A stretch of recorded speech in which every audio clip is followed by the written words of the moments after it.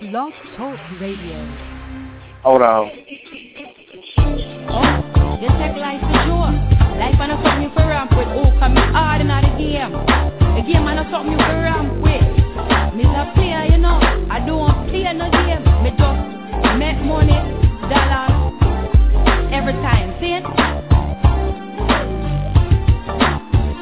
Now I cannot explain how the game laces. Plus with this fame, I got enemies do anything to break me. My attitude changed, got to the point where I was driven 24/7, money's my mission. Just a nigga trying to make a living. These bunch of chicks don't want no mail. They spending their riches on scandalous bitches, so they petrified in jail. It's hell, plus all the dealers want a meal ticket. Jealous ass bitches, player hating, but we still kick it. Always keep my eyes on the prize, watch the police. There's so much murder, neighborhoods getting no sleep. But still, I get my money on major, continuously communicating through my pager. Niggas know me, don't have no homies cause they jealous. I hustle solo, cause when I'm broke I got no time for the fellas. Listen, ain't nothing poppin' by no broke nigga, ain't no joke. Fuck what they say and get your dough, nigga, happy in the game. Oh, the phone because them a come try to take mine. Oh, me serious enough. I don't blood clot play the game. Oh, the phone because you take this thing, but you take this thing for joke.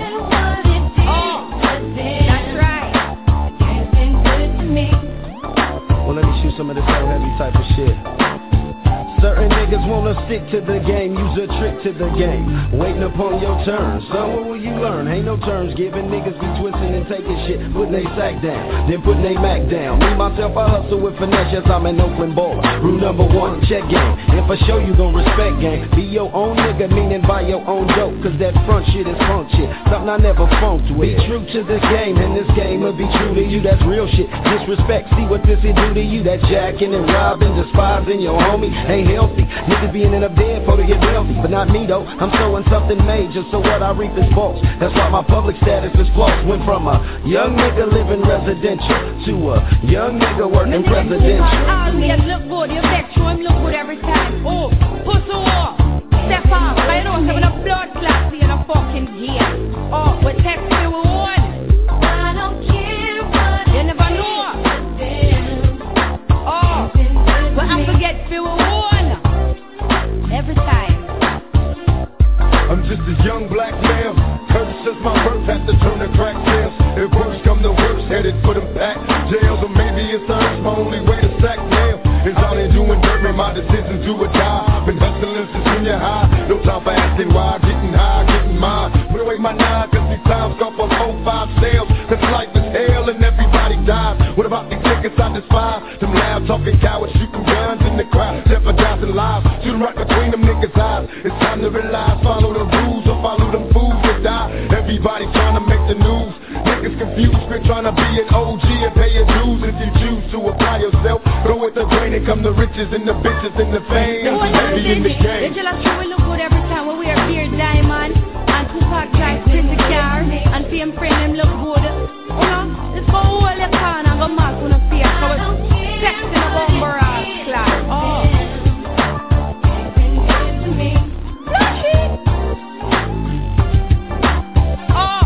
Nobody want to come test me, you know, for them to drive pretty car. Go on up party and sing, and you want to come down fun. But you see, we know, you have to show them maximum respect. When a blood clot ramp, when you put to work, and we look good every time. Enough dollars. You know about dollars then, right? But when I talk no shit, we have to walk the walk, we have to talk straight. Cause action speak louder than words. You know the record, don't blood clot see you. Oh.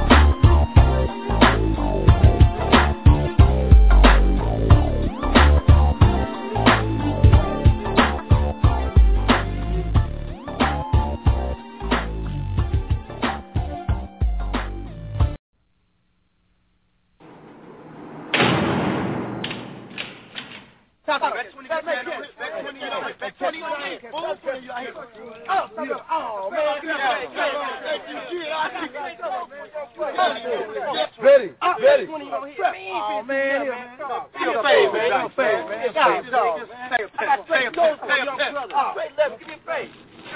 Pop up.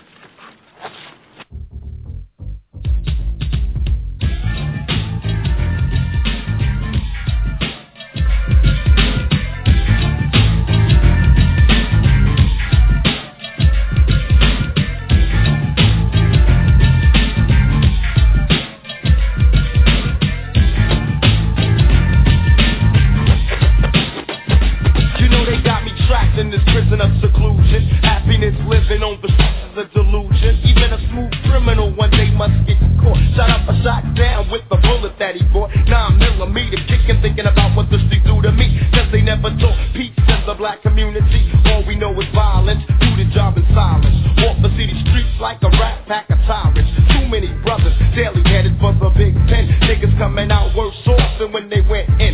Over the years I've done a lot of growing up. Get drunk, throwing up, cuffed up. Then I said I had enough. There must be another route, way out to money and fame. I changed my name, played a different game. Tired of being trapped in this vicious cycle. If one more copper asks me, I just might go psycho. And when I get him, I hit him with a bum rush. Only a lunatic would like to see a skull crush. Yo, if you're smart, you really let me go G. But keep me cooped up in this ghetto and catch the Uzi. They got me trapped. They can't keep the black man down. They got me trapped. Nah, they can't keep the black man down. Trapped. They can't keep the black man down. Trapped. Nah, they can't keep the black man down. They got me trapped, can barely walk the city streets without a cop harassing me, searching me, then asking my identity. Hands up, throw me up against the wall, didn't do a thing at all. Telling you one day these suckers gotta fall. Cuffed up, throw me on the concrete. Coppers tried to kill me, but they didn't know this was the wrong street. Bang, bang, count another casualty. But it's a cop who shot for his brutality. Who do you blame? It's a shame because the man's slain. He got caught in the chains of his own gang. How can I feel guilty after all the things they did to me? Sweated me, hunted me, trapped in my own community. One day I'm gonna bust, blow up on this society. Why did you lie to me? I couldn't find a trace of equality. Worked me like a slave while they laid back. Homie, don't play that. It's time to let them suffer the payback. I'm trying to avoid physical contact. I can't hold back. It's time to attack, Jack. They got me trapped. They can't keep the black man down. You know they got me trapped. Nah, they can't keep the black man down. Trapped. They can't keep the black man down. They got me trapped. Nah, they can't keep the black man down. Now I'm trapped and walking from my getaway. All I need is a G and somewhere safe to stay. Can't use a phone, cause I'm sure someone's happening. Did it before, ain't scared to use my gat again. I look back in hindsight, the fight was irrelevant, but now he's the devil's friend. Too late to be telling him he shot first, and I'll be damned if I run away. Homie is done away. I should've put my gun away. I wasn't thinking, all I heard was the ridicule. Girlies was laughing, you saying, damn, homie, dissing you. Fired my weapon, started stepping in the hurricane. I got shot, so I dropped, feeling the burst of pain. Got to my feet, couldn't see nothing but bloody blood. Now I'm a fugitive to be hunted like a murderer. Ran through an alley, still looking for my getaway. Now I say freeze, or you'll be dead today. Trapped in the corner, dark and I couldn't see the light. Thoughts in my mind was the nine and a better life. What do I do? Live my life in a prison cell? I'd rather die than be trapped in the living hell. They got me trapped. They can't keep the black man down. They got me trapped. Nah, they can't keep the black man down. Trapped. They can't keep the black man down. You know they got me trapped. Nah, they can't keep the black man down.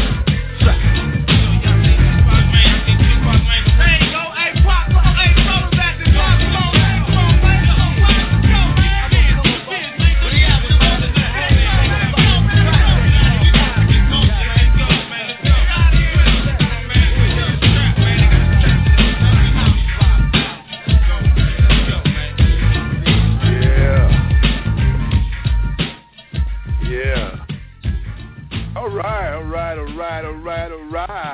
How y'all doing out there? Welcome to the Flossy Jeezy Worldwide Show. I'm your lovely host, Sugar Ray Robinson Jr., and I got my man, the one and only Flossy Jeezy on the other line, coming in right now with a hard swing.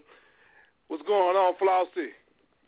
Yes, sir. You know what I'm saying? June 1671. You already know. Yes, sir. Yes, Yes, indeed. sir. Tonight, y'all. Tonight we got something really major, really huge tonight, and we are going to talk about the one and only Tupac Shakur. Today was his birthday, June 16th, 1971. Yes, indeed. And man, I don't even know where to start. It's been a long time, man. I mean, since that was 96 when he left, September 13th, 1996 when he passed away. But Tupac was one of the guys that basically I can sit there and say, man, that through his music and his life, he brought a lot of energy, a lot of deep situations to the table, man. I mean, it was one of those things that I can remember a lot of things very vivid about him in the early 90s, man, that he done. What's so crazy about it is that I had the pleasure of being in the same circle of Tupac Shakur, and this was down in Decatur, Georgia. This was like about 92, I think 93, something like that. It was during a dice game, and we basically, it was Freaknik. They have a little annual thing going down in Atlanta, Georgia. It was called Freaknik. And it so happened that the thing about him is that he came in there and he brung in his street ethic, the way he acted and stuff like that. And it intimidated everybody in the whole entire circle when he laid money down and asked them what they were hitting for. And if you don't know what the meanings of what they're hitting for, we was throwing dice, and he was asking what are they hitting for, meaning he threw some money on the pavement. We backed up like, whoa.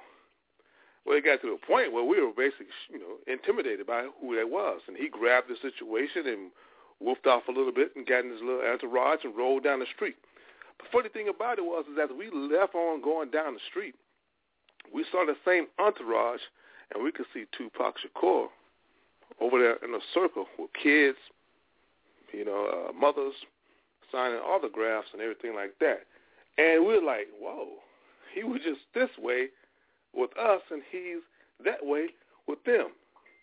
In other words, man, the guy was a very well-rounded guy, and I just want to know, man, that, hey, I forever, ever, ever think about Tupac to the day I die.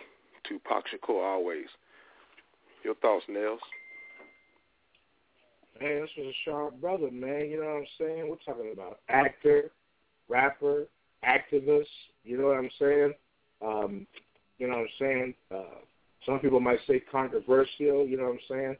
Controversy is always a word that's used real loose because, you know what I'm saying, it's the white folks' way of saying, that they don't understand what's going on and they're going to just hang around the hand in pockets until they get some clarity. But for us, you know what I'm saying, he was our black Billy Graham in a lot of ways, so far as the verses, so far as, always educating. You know what I'm saying? He could be fired up and wired up and ready to come get you, but at the same time, he could be gentle as a lamb. He could be the player's player for the chick ones out there, or he could give you some, sympathy and feel for, young mothers and brothers and sisters that Brenda had a baby, you know what I'm saying, stuff like that. So this was a young man who, you know what I'm saying, on both sides of the House of Representatives brought it to you real, you know what I'm saying, and brought it to you on a level that you could understand. So when you talk about how, this young man, you know what I'm saying, was one way with you guys in the group of men and then another way with the children, it's not hard for me to comprehend that because that brother had a lot of heart, you know what I'm saying. He was more of an activist and more of a teacher than he was a thug, although that's the way we remember him as, and of course the thugs out there endear him as such. So it's a very beautiful thing. Hey, you have a caller coming in. I believe it's from Greenville, North Carolina. Robin Lynn, 253. Very knowledgeable sister. I'm going to bring her in so she can join us real quick. Yes. Hello? Robin Lynn, you are on there. Hi. Hey. I'm so glad. How are you doing? I love your show, and I hope I get to hang out and tell everybody. I got this thing I like to do. I call her the answer lady, and she tells us what we don't know. Yes, indeed. Robert Lynn, this is, of course, this is Flossie G, and the host of the show tonight who's real knowledgeable, like you said, met Tupac as Mr. Sugar Ray Robinson out of Seattle. You know what I'm saying? He was in your neck of the woods until you hit that East Coast jet stream, and he's hosting tonight. And why don't you go ahead and tell them what you do and you know what I'm saying, what's in your world as we get into this beautiful Tupac talk tonight. Well, we can. Why don't we do that later? Because I don't want to miss on this Tupac thing. I'm gonna be here all night because once I start talking, I imagine I'm gonna be talking for a while. Well, all right, then. All right. That sounds real good. I don't mind, but I mean, I'm not tacky. Okay. Well, it is right there. All right. Hey, Robert, let me ask you a question. What does Tupac? When somebody says Tupac Shakur, what comes to your mind? Oh man, Digital Underground. All around the world, saying so. I just get to fly all around. I'm just gone, man. I'm shaking my head. I mean, that is just music, happy. You know what I'm saying? That's where I go. I hope I answered your question. What is there any more questions? What else would? Yeah. I mean, I was a big fan. Don't get me wrong. I like this Underground. Yeah. I mean, Shock G, them guys. Yeah. I love them guys, man. They was awesome. Yeah. Man. The thing about it. Yeah. Well, I was going to say Tupac, though, he had a voice, and he definitely had something to say, and that's where a lot of his issues really came from. That's what the squashing really was about, not so much the physical beef. Truly we don't even know. But this man, he was very prolific. And for as young as he was, it was, if you ever get a chance to hear anything that he ever said, I hope people will, I like to play back audio bits on my radio station just to hear. But yeah, he's very prolific. He had an impact, on this world, and, man, I can't even say nothing. Yeah. I was wondering, like, if he was, still here right now, there's so many different issues that go along in the world that happen with the Trayvon Martin and the Jordan Davis and things like that. Mm-hmm. Those type of issues are something that Tupac would address, because not only that, and there's a lot of other issues he would address also. But he's known for doing something, because when he was in the younger stage of doing this stuff, there was a guy named Yummy Stanhope. There was a young kid that got killed. That he was very, very, he said some stuff about that in the song, and also Brenda, that was a true story. So he was very into stuff, I mean, do you think he would have had a real big impact on people today if he would have been present? Yeah, and I could say that because he still does have a big impact. Still does. So it could only, with growth, there's going to be progression. So yeah. Mhm. Yeah. Yeah. Mm-hmm. And he either would have been fought against, like, people that have begun to speak out, like Michael Jackson did, and Cat Williams.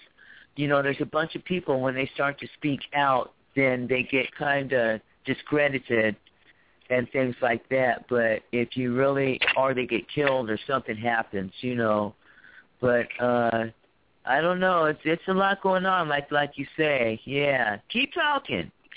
Right. Yes, indeed. It's funny. I was looking at some stuff right here, Nels. I mean, some stuff that you have, man, that I really didn't know any much about this, man, that, his real name, according to relatives, man, was Lassane Parish Crooks. I mean, see, that information right there, I didn't know that. But I knew that, his... Hey, where you see that? I don't see that.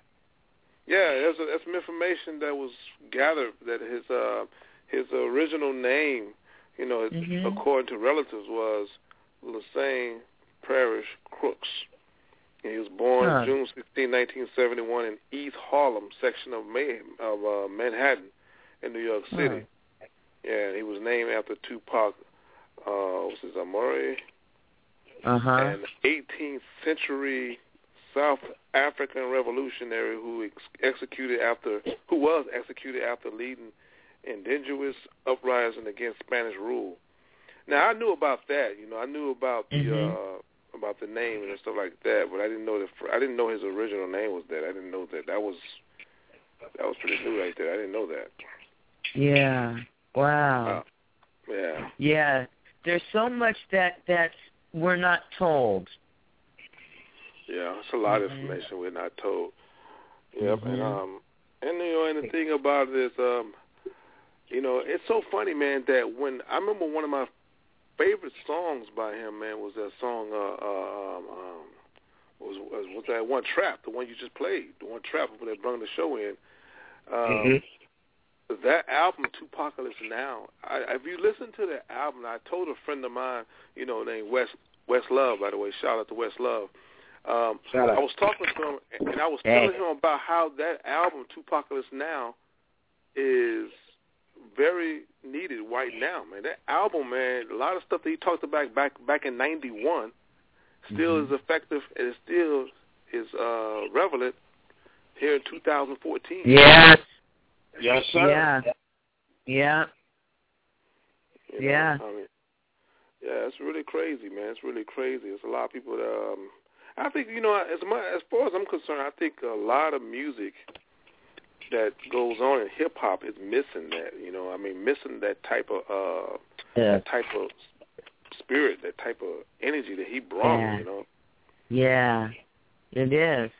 Don't get me started. We were just having a conversation about people being dumbed down earlier, and about how music, sounds, and noises are being accepted as music, and you just lose the whole heart, the feeling, the spirit, all of that. Yeah. It's the whole flavor. Yeah. Huh? About the spirit. I was just going to tell him that, we were talking about that earlier before the show started. Robin Lynn and I were conversating about that. We were saying that I was telling him how one of the reasons why we came over here is because we got tired of being linked in with the spirit of the dumbed down, and that's what we always call it. When Kimberly and I put it up, it's that dumbed down feeling that we have. The question was asked earlier, and I was going to drop in, and I'm going to get right back and let you have it right back. And that's how would he feel today about a lot of stuff. How would he feel about the movement of the art? How would he feel about the quality of music that's being put out, the things and the culture itself so far as hip-hop is concerned? And I got to tell you, if him and Big were here today, that wouldn't even be a question, because they would have never allowed that to happen. They controlled it from both coasts. It's unfortunate they weren't able to have a kind of a consensus, as we were talking about earlier. But like I said, I don't want to hold the mic too long, but I don't think that the culture as we today would have been the way it was, because a lot of the stuff that's dumbed down because Tupac was always about the knowledge portion and the greater good of us seeing ourselves as we were, and that whole FOI and whole, not so much militant, but that just having your act together and giving it up to your neighborhood, something that's sorely missed today. Go ahead. Yeah. Oh, and I'm sorry, one more thing. I forgot to tell y'all, we're simulcasting on Vibes Live and we've got 189,000 listener base, fans, okay? And then also this is the debut episode of the Floxy Jeezy Worldwide show on Vibes Live, and also on over on the Spreaker Network. So welcome, and thank you. I forgot, and I should have asked permission, because one time this dude yelled at me when I told him I was simulcasting. Oh, and we've got 14 other radio stations that we might want to rebroadcast this on. Oh wow! Yeah. So anyway, the dude. I'll tell you the story later. But yeah, thank you very much for having us. Oh, that's my fault, Sugar Ray. I was trying to tell you that this lady you're talking to right here, this is a bad girl right here, man. Hey, man, I'm honored, bro. I'm honored. I appreciate it. Thank you very much. Oh man, that's beautiful. That's beautiful. That's what I'm talking about. That's what you call worldwide. Hello, world. How y'all doing? Hi. And speaking of world, we're reaching. I think the last time I counted, it was 45 countries. Oh. Yes, indeed. Wow. Hey, that's great. What a beautiful time to do it. Tupac Shakur on his birthday. Yes, indeed. Yeah. It's beautiful. Thank you very much. Yes, indeed. That's what's up. That's what's up. No, thank you. You guys are doing a wonderful thing. Thank you. Yes, indeed. It's a great night for host, Sugar Ray. They get a chance to get this good knowledge that I know you're going to bring to us, man, because, you know, you always bring it live, raw, and uncut. So that's why I said when you said you wanted to host this bad boy night, you know what I'm saying, I went on ahead and took the producer spot. You know what I'm saying? I'll spin the record, you spin the knowledge, and Robin Lynn will drop in her knowledge. It's a collabo, folks. Go ahead. You know, one of the things, man, that tripped me out about Pac was that, you know, when he was on the Death Row, you know, Death Row Days, the last, you know, All Eyes on Me, that album, and as soon as he got out of prison and everything, I heard it was a situation where MC Hammer, he was saying that Tupac had a plan. And the plan that he had, and I don't know exactly how true this is, I have to do some research to find out, but one of the things he said was that he wanted to basically do a commercial type album and have a lot of followers. He wanted to basically get himself to the point where a lot of people would follow him and listen to him. And he was good at doing that. But what he had a plan of doing was he was going to get with certain guys that have that, like MC Hammer and a few other people. He was going to get the different leaders in the music industry, and I think athletes also. He had an idea of thinking about getting basically about franchising, having our own, owning stuff, which is very important because that's one of the big things that I talk about a lot because, you know, own and control music, because one thing I can say is black people, we don't own nothing. You know, there's nothing we own. You know, we are right now basically what we do, we are basically working, and everybody else basically make money off our backs. And people say, what do you mean own? And I ain't not talking about a car, and I'm not talking about a house. I'm talking about own some industry. And what's so crazy about that is that same thing he was talking about. He was talking about more stuff like control the music industry, you know, situation with sports. There's a lot of us in sports. Why we don't have that much control of it? You know, transportation or anything that goes on, you know, the bus system, everything. But if you look around, who's controlling everything, it's the dominant society, which is white people. They own everything. And it's true. And I know people probably cringe when I say that, but this is real. And the thing about it is that, you know, I got off the information from hearing that from about what Tupac was saying was that I started to think, man, that's exactly what he was talking about. And that's some of the things that I think he would strive for and believed in. And that's what's hurting us so much because everybody's thinking about get money, but everybody's getting money to get rich. But they should think about getting money to get wealthy, because wealth is inheritance, you know what I'm saying? Because if you can pass it on to your kid, and you can pass it on to his kid, and it goes on generation. But rich is a situation where you can get money right instant, have money in your bank account. It may pay off your bills, may buy you a big house, may buy you a car, but at the same time, it's not no wealth, though, you know? That's deep. Yeah, you know what I'm saying? So, yeah, you know. So I want to know what you guys think about that. I mean, that's pretty heavy, but that's some of the ideology he had. Well, he also was thinking about in terms of the politics too. See, you become dangerous. This is why I still, it's hard for me to believe that this manufactured beef that they came up with. I was watching Behind the Music the other night, and Valletta Wallace was talking, and she said that when him and Biggie met each other at a show back east, one of the Source Show, award shows, or something like that, Biggie asked him what was going on with him and why there was so much beef. And Pac told him, this is recording of Valletta, that, look, man, I'm just trying to make my money. I'm trying to get out here.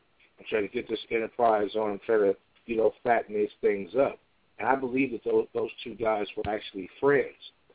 I think that someone larger and more professional took that brother out, because if you could get people beefing and get things out there where things are blown up and stuff, somebody else comes after you. It was a very professional hit for Mary and Shiv Knight to have only been straight when they go directly after them the way that they did. That he was too big, man. He's too big. I'm sorry. Right. And when you think about that, he was talking about the political aspirations. He was talking about the things that Sugar Ray just mentioned. And he was talking about, doing something that Malcolm had, that got him killed. He was talking about merging our people on a more global scale with our African brothers and sisters. I'll say this actor / rapper / activist.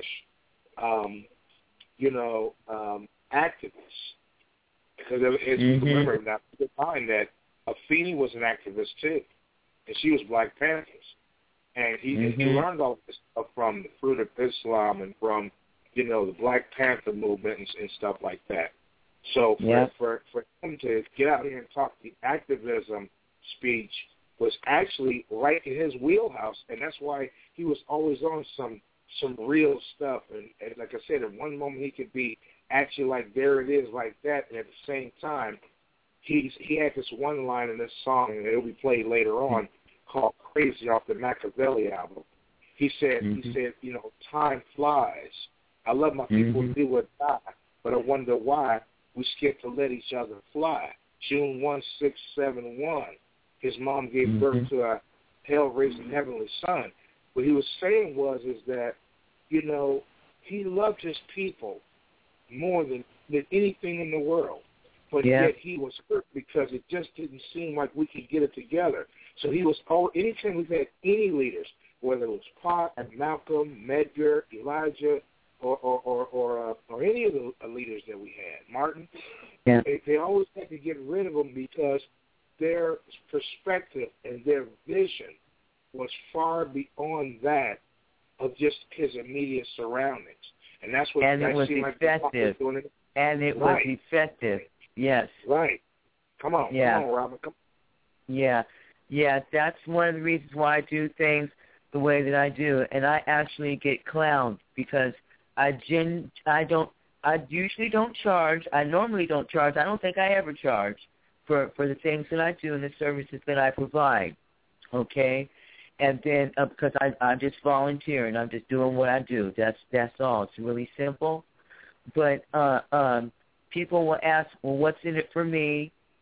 And things like that. And then I have my own I make my own network. I sponsor my own cell, and we all can do it. It's really easy, and we all should. We just don't think like that. But yeah, I really get clowned and thrown under the bus, and are not taken seriously because everybody's always about that dollar. They say if it doesn't make dollars, it doesn't make sense. But then I do things every day. I just think of things every day that create wealth and establish wealth too.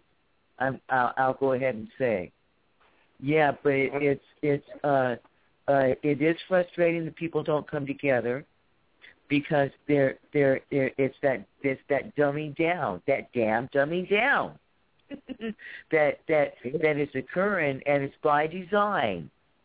It's a certain amount of people, a certain fraction of the people that control the money, the wealth, and it's increasing, but they don't want that to happen. And so what they're doing is there's just a systematic dumbing down. It's actually an attack, And if we remember that this country, our forefathers on the United States, we talked about this earlier. They're psychopaths. We were shaped. This country was shaped by psychopaths. With a psychopathic mentality, and they are straight on attack for the people. And actually, the people need to realize that the United States is not a country. The United States is a commodity. It's a subsidiary of the assets of the seat of the royal seat of the Queen of England. Yeah, okay. It's a corporation. That's what I'm trying to say. Yeah. So we are not even citizens like we think we are. You know what? That's pretty deep. You said that because I've heard something like that before. You know. And that is pretty heavy, and I can see where you're going with that because that does make perfect sense. Yeah. Yes, indeed. And they don't want us to realize that because even the Bible says when we know better, we do better, and to know good and not do good is a sin. So they have systematically, it's the academics. If you ever look at the definition of academics, it's just to study stuff just to be studying it, not for no good purpose, for no good reason at all. And we send our kids to academies. I'm going to look up the definition and spit it back in a few minutes. I don't want to take away from Tupac because I'm learning a lot. But hey, this is all Tupac. When you talk like this, this is a side of him that he always speak about, things like this. And I'm quite sure he's still living that right now. He probably a lot deeper on some issues right now. So Yeah, a lot of people, when I get to talking, their eyes get to rolling, and they don't want to hear what I got to say. Because I know it's a bit much, but it's true. It's true. Yeah, that's why I love listening to it. I love that's church. That's good. I mean, I love. That's why I got 14 radio stations. Thought it wouldn't. Yeah, that's what I'm talking about. One thing that happened with him and Michael Jackson, it was the same thing. When they began to speak, Pac was one of the first ones to expose Illuminati action, and he even had a song that started out on his album, Me Against the World. He said, the secret society is sick. They're trying to kill me. You know what I'm saying? Yeah. Plotting on murdering motherfuckers before they get me. When he came out and he said that, he was coming out then and telling you, hey, look, they probably gonna kill me and murder me for what I'm saying. They probably gonna try to slow me down. They probably gonna stop me. Even Michael said that everybody they don't really care about us. And he was saying before he died that somebody was coming after him. So these cats both knew that once they exposed the greater Illuminati or the greater thing that has always been secret with societies and stuff, and they start coming out against that and being strong, that something was going to happen. So I just don't believe that a beef between two brothers who were obviously friends, at least at some point, would escalate into something like that. And as much as they would like to use that as a minimalization tool, the fact that they have not told us who actually murdered this brother. There were several different stories, even up to from when he got shot to when he was trying to get to the hospital and everything. I remember the one story where the one dude says, "Oh, they ain't never gonna find out what happened to him. They ain't never gonna know." So, and that story has run true to this day. And that's that damn dumbing down I keep talking about. We rub and we scrub, and you still get dumbed down. You know, I figured this. I figured if I go around and just start knocking sense into people, just pop them upside the head, that should be just as effective as the dumbing down and stop and make them think, why you hit me? Yeah, use your head. Right. Well, I told you when we talked earlier on the phone, Robin, that this whole theory of dumb down is a future show, probably sometime next week. We're going to call it the Black Love, the dumbing down theory, and we're going to go into all of the things that dumbing down means, because Sugar Ray and I talk about it all the time. You and I have discussed it, and one of the things that says here with Pac is that he began his solo career as a roadie, as a backup, a dancer and stuff like that. But as he became more literal and got more into his art, he actually started delving into, racism, social stuff, things that's going on in his neighborhood. He started producing these songs and this power that he came with. You know what I'm saying? Yeah. So, you're right. You know what's so funny, Nels, is that when it comes to that dumb down, it's like it's to the point where it's like when you know stuff and you have ideal to the point where you kind of like graduated from all this stupid stuff, and it's to the point where you have knowledge of self. It's always kind of funny that when you're trying to talk to somebody, they look at you like, "Oh man, you act like you better than me." Oh, they look at you funny. So the thing, check it out. So now the thing is that you almost have to kind of like conceal that information to kind of like you got to disguise that and get dumbed down to be around with them and then win them over through friendship, and then eventually what happens is you should go ahead and let me help you out here. Let me go ahead. Help me. Go ahead.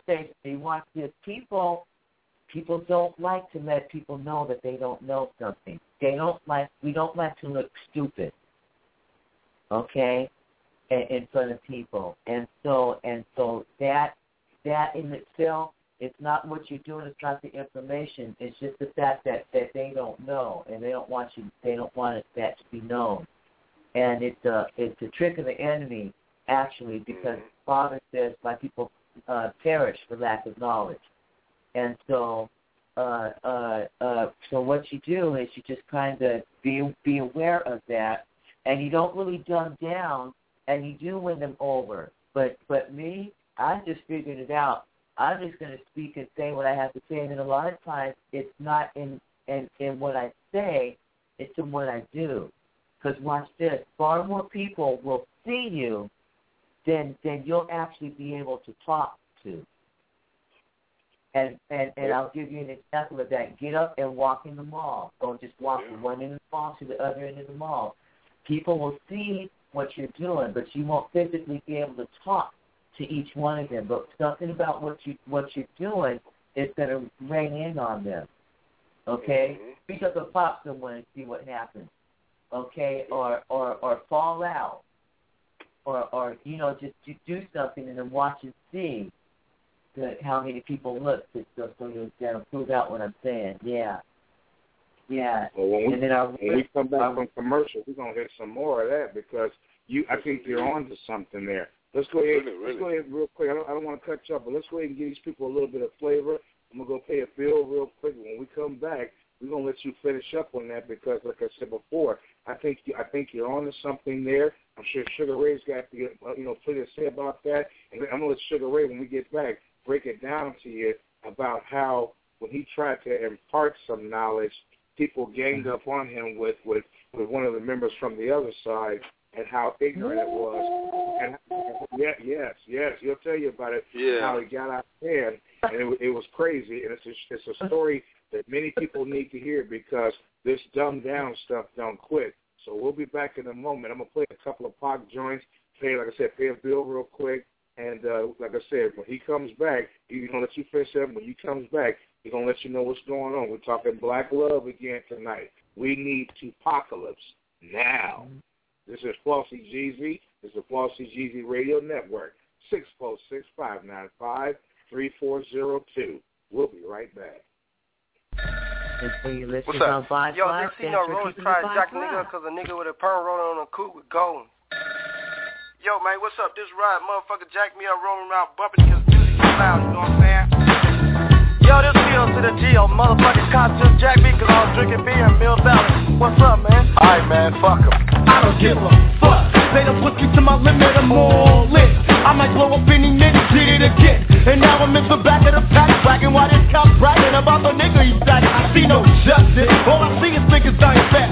Sound of a gun blast, then watch the hearse pass. Another day in the life, G. Gotta step lightly, cause cops try to slice the cash. They don't wanna stop for a brother, man. But then they have an accident to pick up another man. I went to the bank to cash my check. I get more respect from a motherfucking Democrat. The Grammys in American music shows, they pick us like hoes, think I don't, but they hate us though. You better keep your mind on the real shit. Stop trying to get with these crooked ass hypocrites. The way they see it, we was meant to be kept down. Just can't understand why we getting respect now. Mama told me there'd be days like this, but I'm pissed, cause it stays like this. And now they trying to shit me off to Kuwait. Give me your break. How much shit can a nigga take? I ain't going nowhere, no how. Which one to throw down? Better bring the gun down. Cause this is the day we make them pay. Fuck bailing hate, I bail in straight with an AK. And even if they shoot me down, there'll be another nigga bigger from the motherfucking underground. So step, but you better step quick, cause the clock's going tick, and I'm sick of the bullshit. You're watching the makings of a psychopath as he sits and laughs before the wrath and aftermath. Who's that behind the trigger. Who do you think? A motherfucking 90s nigga, ready to fucking rip shit up. I had enough, yeah, and I just don't give a fuck. Niggas ain't just the blacks, it's also a gang of motherfuckers stretching blue slacks. They say niggas hanging packs and their attitudes are shitty. And tell me who's the biggest gang of niggas in the city. They say niggas like to do niggas, so me and the coppers just shoot niggas. A streetwalker nigga and a beat walker nigga with a bag. And the shooter and his pass with a blast. Taking cash before I dash the back his head in. Fuck him at the dead end, and that's just his luck. Cause a nigga like Pete don't really give a fuck. Right, that's how you do that shit. Yeah. Walked in the store, what's everybody staring at? They act like they never seen a motherfucker wearing black. Following a nigga and shit. Ain't this a bitch? All I wanted was some shit. I wanna take my business elsewhere. But where? Cause who in the hell cares about a black man with a black knee? They wanna jack me like some kind of crack fiend. I wonder if he knows that my income is more than his pension, salary, and then some. Your daughter is my number one fan, and your life-ass wife wants a life with a black man. So who's the Mac? In fact, who's the blackjack? Sit back and get back off the fat cat.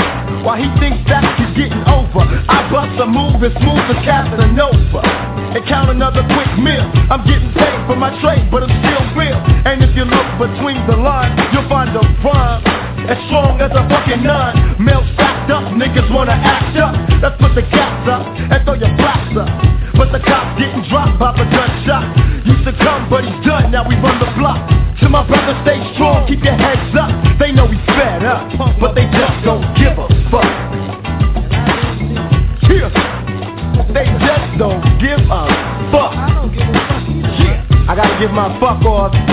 Fuck you to the San Francisco Police Department. Fuck you to the Marin County Sheriff Department. Fuck you to the FBI. Fuck you to the CIA. Fuck you to the BUSH. Fuck you to the American Kit Kat. Fuck you to all you redneck president motherfuckers that wanna fuck with me. Fuck y'all. Gay, sensitive, little dick bastards. 2PACALYPSE motherfucking now. Y'all can all kick my ass and suck my dick. And my Uncle Thomas Ball. Fuck y'all. Punks, punks, punks, punks.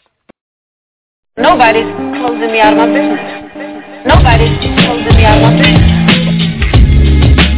My definition of a thug nigga. Nobody's closing me out of my business. I play the cards I was given. Thank God I'm still living back my nine till it's time to go to prison. As I'm sailing down the block that I come from, still got a pack of guns. Case some young motherfuckers wanna play dumb. I guess I live life forever juggling, but I'll be hustling to the early morning, cause I'm struggling. Like drinking liquor, make the money come quicker. Getting paid just for my business, I'm a dicker. I ain't in love with her, I just wanna be the one to hit her. Drop off and let the next nigga get her. That's the way it goes. It's time to take a hoe, make the dough, break a hole when it's time to make the most. I keep my finger on the trigger of my Glock, riding down the block, licking shots at the punk gas, and spitting game through my mobile phone. The type of shit to get them hoes to bone. My definition of a thug nigga. What you doing? Mobbing like a motherfucker. What you doing? Mobbing like a motherfucker. What you doing? Mobbing like a motherfucker. Well, I roll with a crew of zoo niggas. So put your pull a nine when it's time to do. Niggas coming through like a zoo niggas. A true nigga, fuck a zigzag. Roll me a blunt and pass a brew, nigga. I'm driving drunk on the freeway, so take it easy. Looking for a new place to ski, man. Everybody's looking for a nut, but I'm searching for the big bucks.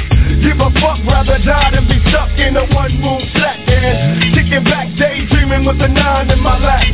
So how's that from the mind of a thug nigga? Blow the 4-5, cause I heard that's a slug nigga. Figure the first motherfucker to jump, find himself getting swept off the street by the pump. I put that on my mom. Word to the motherfucking trigger. Before I go broke, I'll be a drug dealer, a drug nigga. What you doing? Mobbing like a motherfucker. What you doing? Mobbing like a motherfucker. What you doing? Mobbing like a motherfucker. In the motherfucker, snatch up by one time, make a phone call and be back to the ball by lunchtime. down. So here we go, we in the city. I keep my hand on my gat and stay cool, my attitude is shitty. Niggas don't like me cause I'm making ends. Rolling the bins and I blaze the blunt, cause I'm all in. And any nigga trying to take what I got, I have to deal with the 16-shot Glock.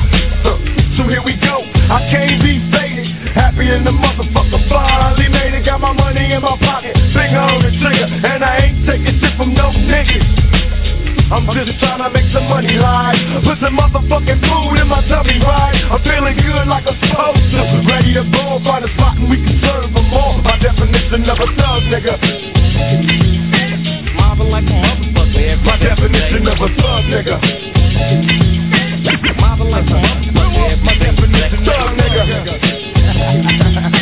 Mobbing like a motherfucker. My definition of a thug, nigga. You can't buy it.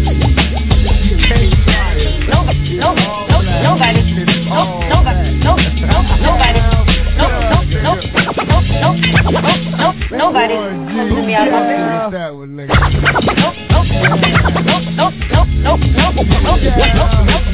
Nobody pulling me out of my business. Nobody pulling me out of my business. Nobody pulling me out of my business. Yeah.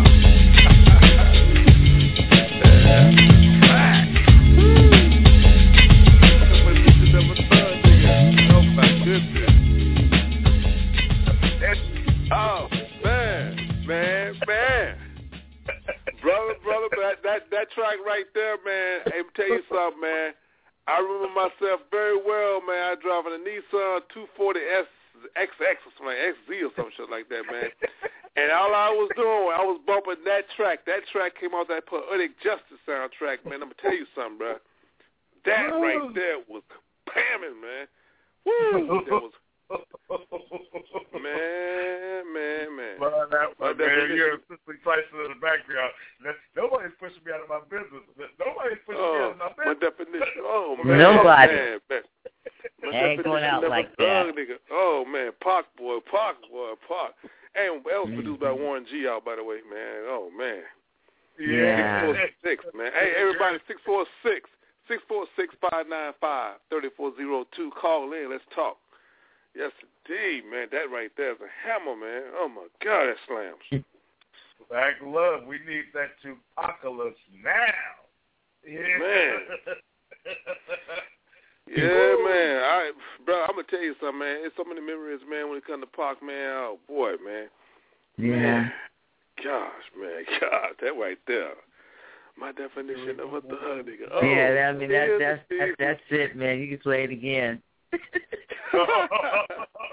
Yeah, that right there, bro. I'm going to tell you something, man. Yeah. Oh, man. Yeah. Oh, man. He ain't never lied. Yeah, he came with it, man. Hey, man. You know what's so funny, man? It was so funny, man, is that they talk thug now. But they wasn't. He was the first to ever talk thug, man. I mean, he was the first dude to ever talk about it, man. Mhm.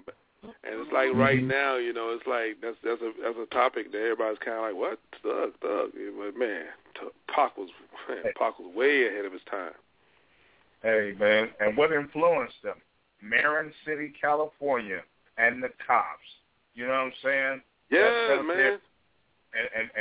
And messed up their concert, tried to come after them, tried to charge them with a crime and stuff, and it was all because just like the cop that shot the brother in the back in Oakland about 4 years ago, them same Oakland City area cops up in there causing all that ruckus, and they're going to try to flip the script and blame it on him. And then the off-duty cops in Atlanta also, where he ends up suing them and getting paid off of them. Sometimes these cops just don't learn, man, but once again, and we're going to get back to it real quick, because y'all was on to something right there on that dumb down, man. You know, but society wants us to continue to dumb down. I remember a Time magazine some 35 years ago that came out talking about it was a bunch of noise and that rap would be a fad and it wouldn't last and blah, blah, blah. And then they had to kind of renege on that. You know what I'm saying? Or re-Caucasian on that. They had to re-Caucasian on that one. They didn't renege. They re-Caucasian. They said 25 years later, wow, hip-hop, the number one selling music. You had to eat that crow. You know what I'm saying? And what's bad is you didn't have no oregano. You had to eat that crow. because the message in the music is still the message in the music, and we will not dumb down. Robin, why don't you finish up that there, Sugar Ray? You go ahead and jump on in there, and you're the host and everything, but I'm just trying to keep us in alignment on this Tupac thing about that event that happened when you were trying to impart knowledge, and someone from the other side of the House of Representatives jumped in and got their back up. Go ahead, Robin, finish what you was doing. No, I'm gonna yield the floor. You go ahead, because I want to hear about that now. I'm all nosy. Oh, well, that situation, let me share that. That situation was, I was with a group of brothers, and we was doing some things. We was building, basically. I'm not going to say names or anything, and I don't want nobody to get hurt feelings, but anyway, we was doing some stuff, and it so happened, man, that in this group of people that I was with, it was all brothers. We was all doing things, and we was doing things together, and we was launching and building something very powerful in this group. But it so happened that we didn't care about what color you are or whatever. So some people came in. Well, it got to the point where I came with ideas, and I was one of the first people there to ever be part of that group. I would say probably like about 2 years later in that same group, there was a guy that I came out, and I basically posted something, and I was saying something about some racial stuff that was unfair, I mean, people act funny when you talk about stuff, but when the truth come out, it's the truth. Mm-hmm. Well, I said it, man, and the thing about it is all them brothers kind of took it I forgot exactly what it was, but they kind of it struck a nerve. It really pissed them off. But it was the truth, because you couldn't run from it. But one of the white dudes in their group called me racist. And what's so crazy about it is that he's a new guy, you know what I'm saying? He's a new guy. And I didn't ask him, I didn't bring him in. But at the same time, not only did he call me racist, the other brothers sided with him. And they attacked me. And they attacked me and made me feel like, whoa, hold up, man. And all I was doing was just laying out facts, saying the truth, Yeah. And one of the, I think I know what it was. It was a situation where it was a picture of a I think it was Morpheus. It was a picture of Morpheus, and it said, "What if I told you if that only the white race can be racist?" That would have said something like that. And that's when they went off. And I tried to explain to them that, about the situation about racism, and they was coming at me like I didn't know what I was talking about. So when I broke it down to them, I told them that, I don't feel like a black person can be racist. I really don't, and they was talking about, well, how you figure that? And I was saying the reason why is because, to break it down in so many different ways, man, racism and stuff like that, it's basically prejudice and power.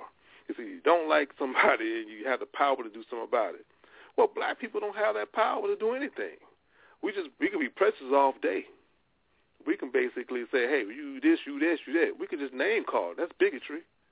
But they have the power because they own everything. So they can disenfranchise you. They can kick you out of your house. I mean, they can unemploy you. They can cut off your health program or anything. If you mess with them, the cops will come get you because you are who you are. You know what I'm saying? So, but on the flip of that, as a black person, I couldn't do that to a white person because I don't have that power. I just could be prejudiced. So I broke it down to them. And them cats, they didn't want to hear it. They just went at me. So I just left them guys alone. But that's what I'm talking about, the dumb down, because they're so caught up into the dumb stuff that anytime somebody try to share some of the real stuff, they don't want to hear it because they're too dumbed down. So they feel like, hey, we all get along. Everything's okay. This and that. They just put me down. But it was a situation that I really tried to educate them brothers. But, they're still my brothers. But at the same time, I can't do nothing with them. You know what I mean? I'll tell you how bad it got, Robin. It got to the point where they were so concerned about Eminem and so caught up about, what brother was kissing what brother and what brother would look like in a dress and all this other stuff, that they even started asking the question what Tupac would look like if he had a dress on. And as soon as they came up with that, it was time for Flossie to go. And Flossie bounced. And I came over here because they wouldn't let you get a point in edgewise. You couldn't really, rap to nobody and talk about nothing. You couldn't really even express yourself because they were so caught up in the dumb down and trying to dumb everything down, it just got old. And with that, we have a caller. Let's see who's on deck tonight. Hello? 845. You're in the building and on deck. What's going down? Who we got on deck? This is Andrew from the Bronx. Andrew from the Bronx. Welcome to the show. All right.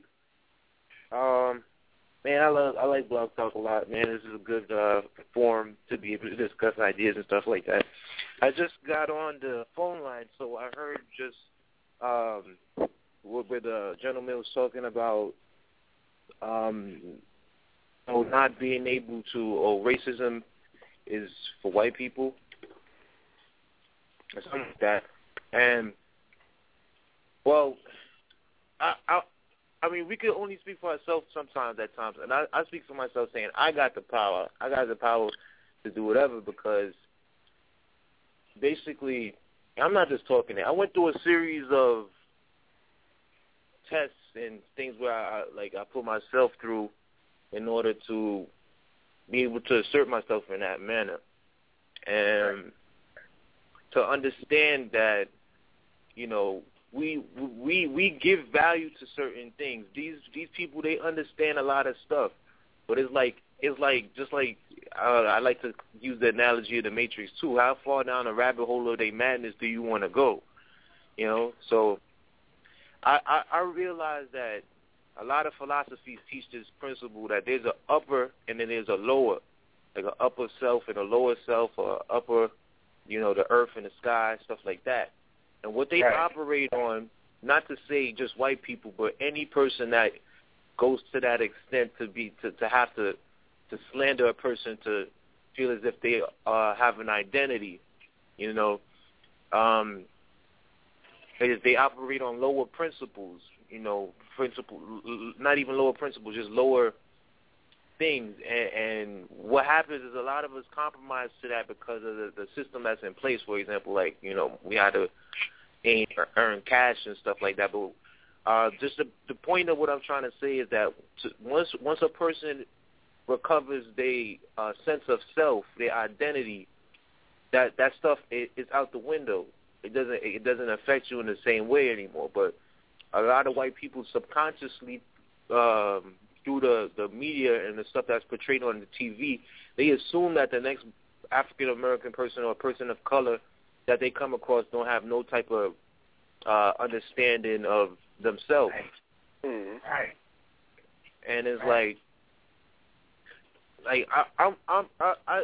I was very naive at the age of 17 because it was a lot of environmental factors against me. I don't want to get into it, but basically I've been in the same situation. Man, every time I get on social, I talk about the same thing. But basically, man, this whole thing is a mess up, man. You know what I mean? If they can't get you through beating the shit out of you with the police, they got a different way to try to get you caught up within some type of continuous loop. You know what I mean? But to the grace of God, by June 30th, I'll be able to make some moves, man. I've just been going back and forth to court every 2 months for 4 years, man. So I've been listening to everybody, you know what I mean? Everybody talking and talking and talking, but it also gave me the space to be able to do the research into these different areas of being. You know what I mean? So, well, that's good. It sounds like I like what you just said, man, because you basically what you're doing is you're absorbing information, man, and that you kind of get to the point where it's grooming you into the person you are. And you're absolutely right when you said that when you come to knowledge of yourself, all the other stuff doesn't really affect you because you know the truth. You know what I mean? And I understand what you're saying, totally understand what you're saying. You are absolutely right with that, man. Because, and the thing about it is a lot of people who don't really know that, man, that they're pretty caught up into I would say, the dumb down. I mean, the stuff that they just want to basically get into doing the normal things that are going on with life and are content and are happy with everything is. And that's fine. Go ahead. Excuse me. I've seen both ends of the spectrum. Like I said, the upper end, the lower man. And a lot of people, the root problem, like you know how they in Western medicine, they give you pills to cover up the symptoms. But once you know what the problem is, that's how you could get away. I mean, that's how you could do away with the sickness altogether. And the root of the problem is a lot of people is lazy. They don't want to do their own research. I mean, and a lot of the times, because doing your own research, you got to give it to something that's higher than self, because you don't get this information just by, some people is just book smart like that. They can read 100 books and then absorb that type of information, but some things is revealed through a higher source that even science has proven, and I don't like using science because science is very deceptive sometimes too. If people say, oh, science is grounded of facts and all that stuff. Anyway, and a lot of people just say, you know, they feel as if, like, what can they do about it? You know, all right, we know all this shit. Okay, we the true people, but what can we do about it? And this is where we coming into the point of being of time where they know prophecy is being fulfilled. Prophecy is always being fulfilled. Everything is prophecy. Oh, I'm going to a different. Everything is prophecy, man. That's how I feel. Whether it be the Mayan calendar or you a Buddhist, whatever your prophecy is. But my prophecy is my prophecy because I believe and I know the truth. So, and everybody get their turn. And I feel as if the black people or the original peoples of the planet, if you want to prove it scientifically, is going to come back into range. So, and there's an agenda to stop that. But like I was saying before, laziness, like people feel as if what are they going to do about it? And what happens is people need direction and a vision which comes from, you know, experience. And experience doesn't necessarily mean you have to be older, you know, but it is a known fact that the elderly tend to have a certain set of experiences, you know, skills that they've acquired. And what they managed to be able to do by infiltrating black society, which they can't even get a grip on, is basically they've tried to, I say it in this way, like we're suffering from ghosts of the past, like that Willie Lynch syndrome thing where they managed to separate the generations and the youths and the men from the women. But love, one thing I learned from listening to some of these metaphysical guys is that love is a frequency that is not unpredictable, but they can't tap into it. So, you know, I sometimes I do my own, I make my own little philosophies and things, and I was just someone was telling me, like, I'm walking, I'm thinking all these things, and like this was 2 days ago, and someone was like, focus on what's in front of you. You understand? Because the present is the shortest span of time, is the present. I mean, the future is what is, and the past is what it is, but the present is the shortest space of time. So focus on what's in front. I mean, I like that. That's pretty heavy. I like that. Yeah.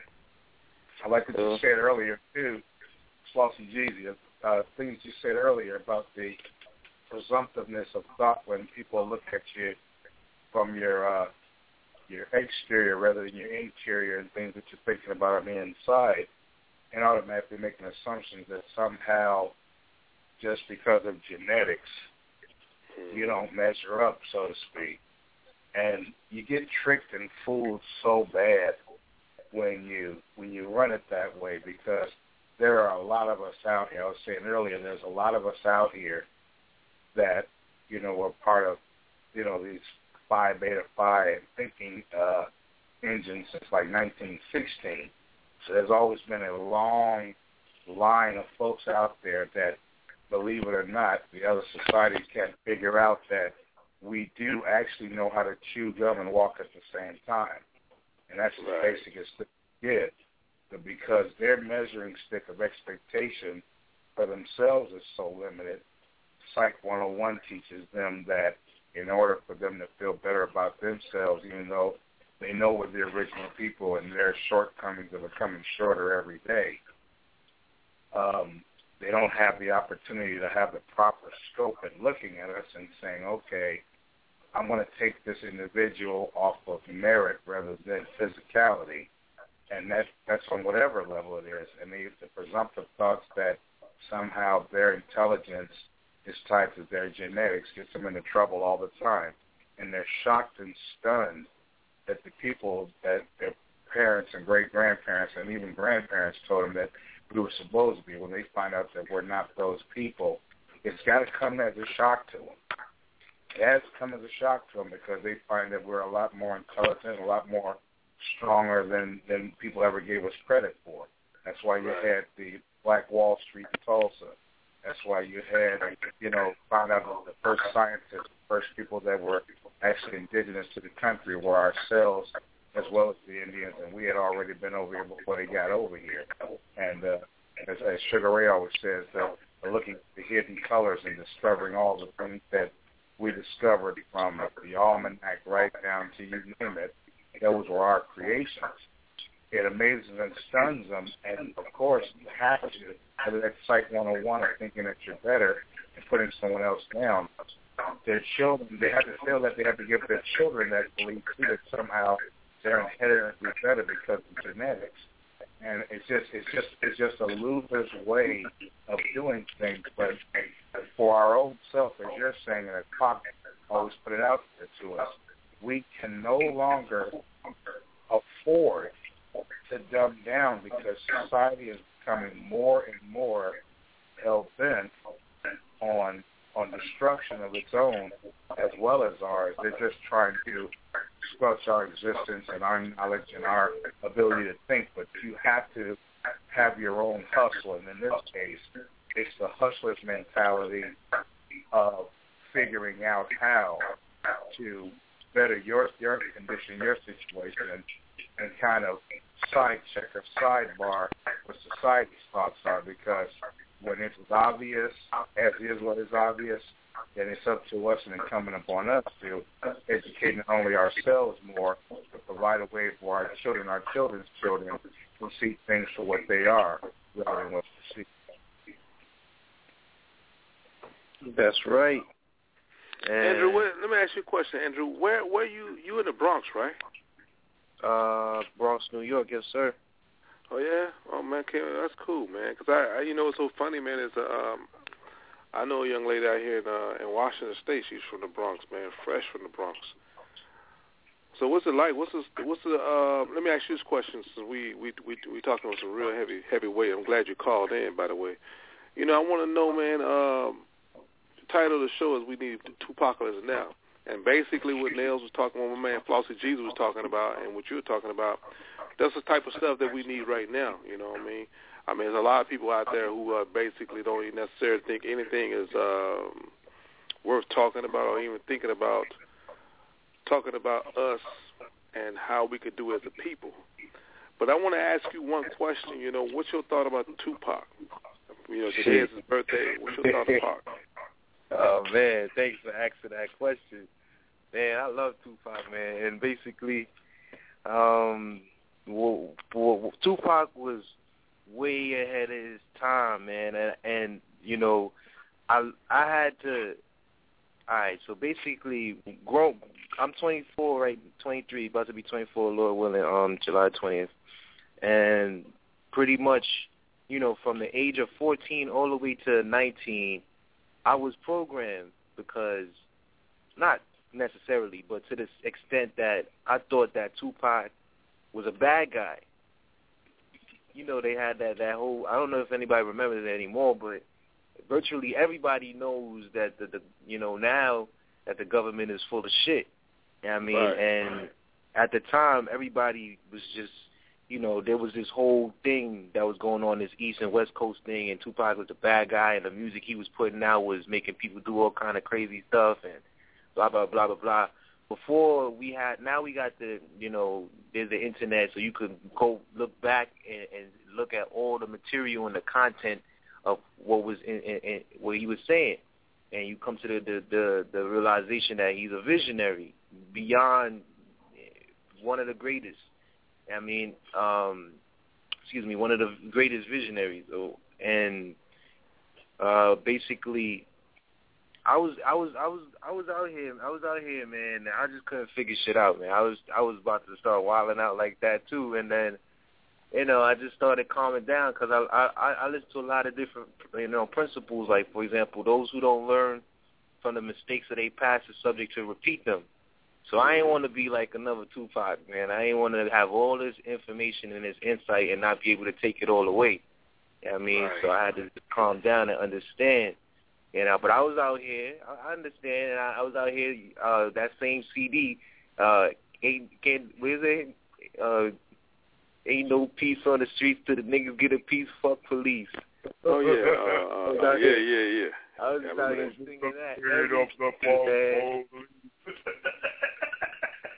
Ain't no peace on the streets till the niggas get a piece of police. Because basically, I mean, like, I'm in a different position. Like, I don't like to get into all this crazy stuff like parallel dimensions and all that shit. But virtually, if I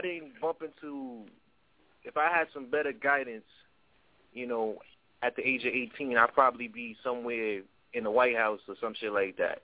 So I'm on the lower spectrum of where I'm supposed to be right now, but I still maintain the integrity and the influence.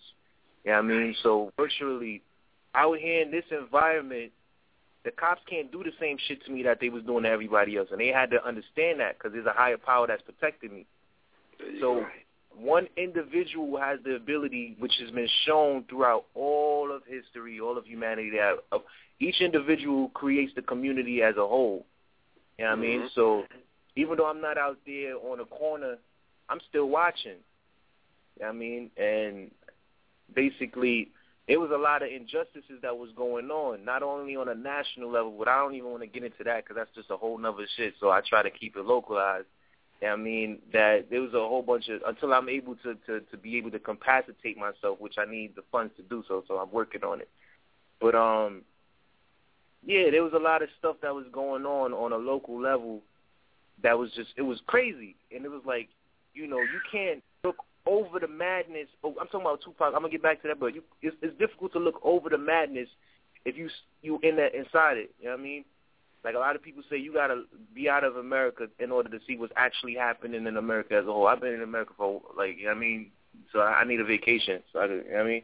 But, and that's what that moved me towards that direction to try to understand all the stuff that he was talking about in his music, and just trying to put myself in those times, and I was just imagining, because a lot of people they don't do that because of a lack of consideration to try to put themselves in somebody else's shoes. For example, like Michael Jackson, Tupac, or the type of persecution that they had to go through because of all the misunderstandings that was placed upon them and being within a political clout and you know what I mean? But throughout all that adversity, they was like, I like to use Michael Jackson for example.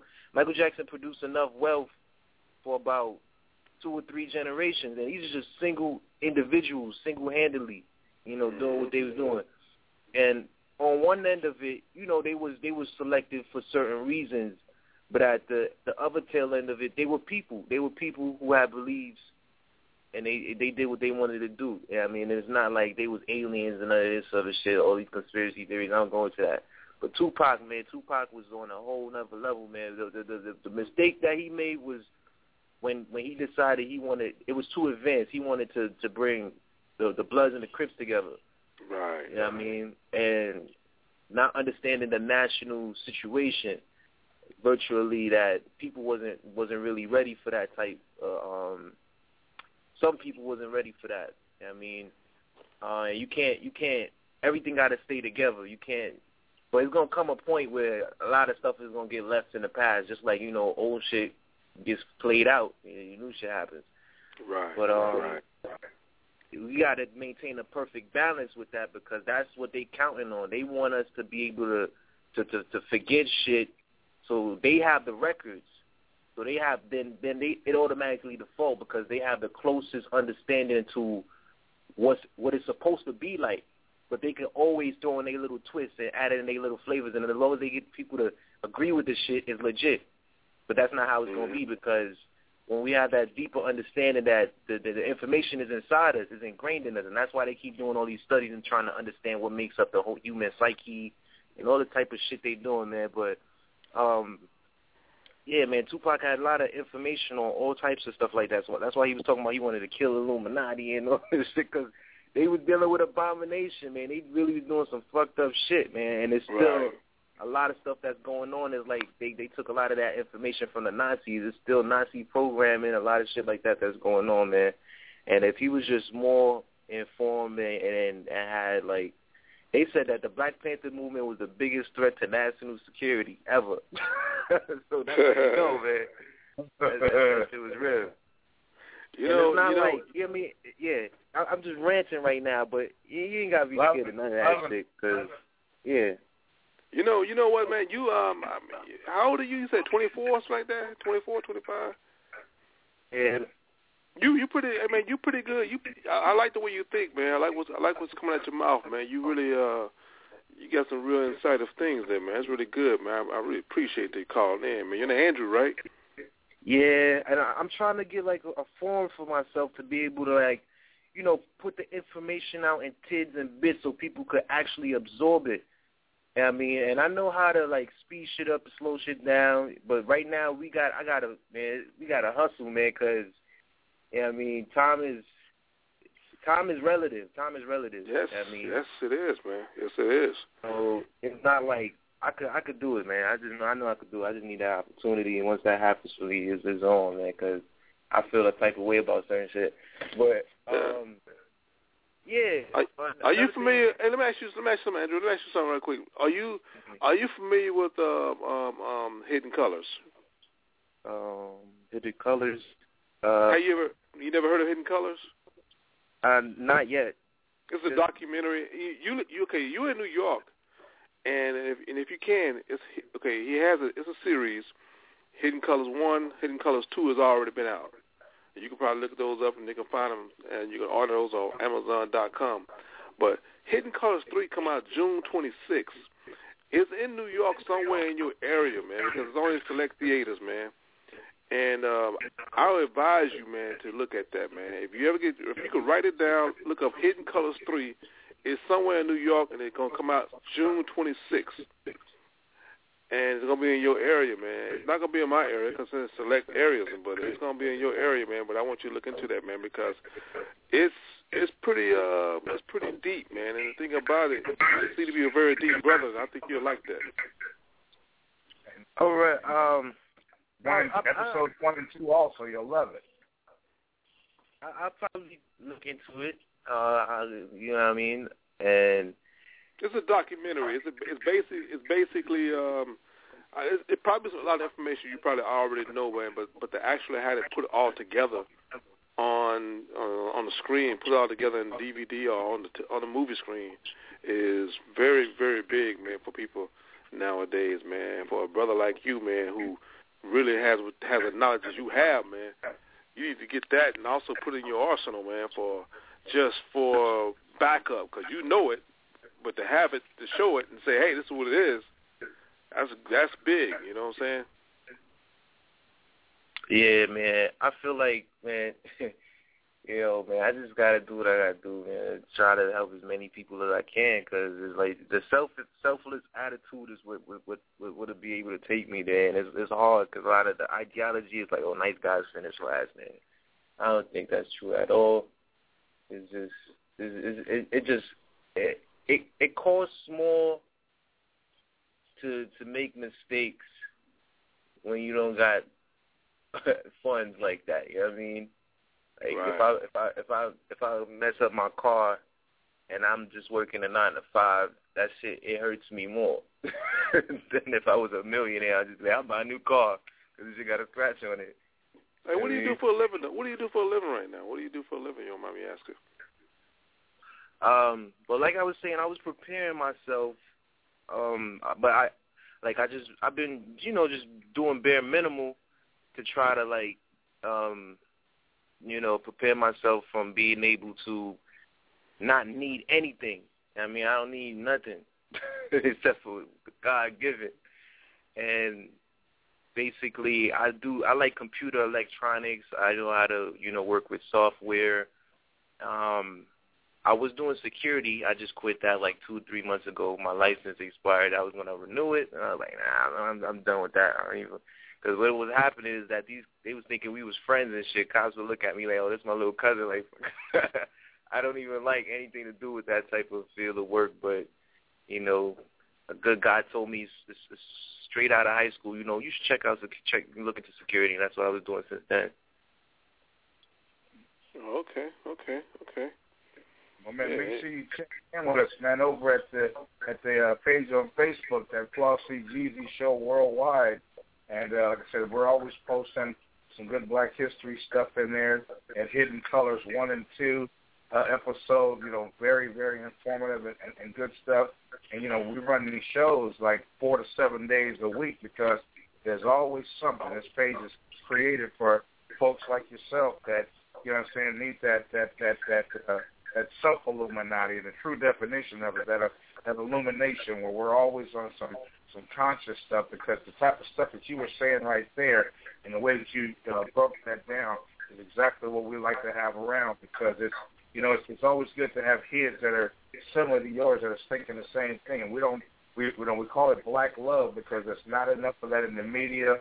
They act like they don't care about how we feel and what we think, and this is always a good forum to get it off your chest. It's like you had a lot of ammunition to get off your chest right there. And I for one, certainly appreciate you, you know, calling in tonight. Whatever you do, don't be a stranger. And don't hang up, because we're going to come back in here in a minute. I'm going to go pay a couple of bills. We're going to blow a couple of these, you know, traditional classic pop jams, because that's the night that it's for. And we'll be back here in just a little bit. Man, Andrew from Bronx, New York. Glad to have him in there. Bronx Bomber, Rose and Yankees. Black Love. We need 2PACALYPSE now. 646-595-3402. We'll be back in a moment.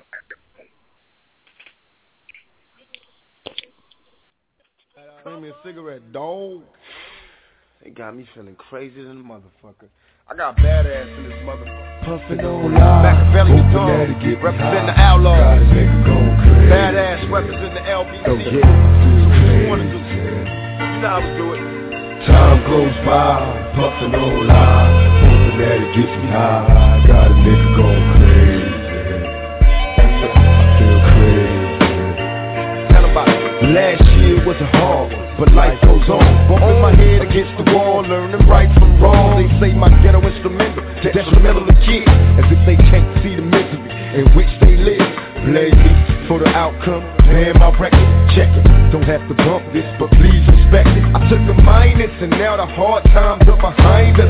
Turned into a plus, now they stuck living blinded. Hennessy got me feeling bad. Time to stop drinking, rolling in my drop top Jag. What's that car thinking? Sitting in my car, watch the stars smoke. I came a long way, but still I got so far to go. Dear mama, don't worry, I'ma watch the snake. Tell Satch that I love her, but it's hard today. I got the letter that she sent me, and I cried for weeks. This what came out when I tried to speak. All I heard was time goes by, puffin' on live. Hoping that it gets me high. Got a nigga going crazy. I feel crazy. All I heard was time goes by, puffin' on live. Hoping that it gets me high. Got a nigga going crazy. I feel crazy. 1, 2, 3, 4. I see Bloods and Crips running up the hill, looking for a better way. My brothers and sisters, it's time to build, cause even thug niggas pray.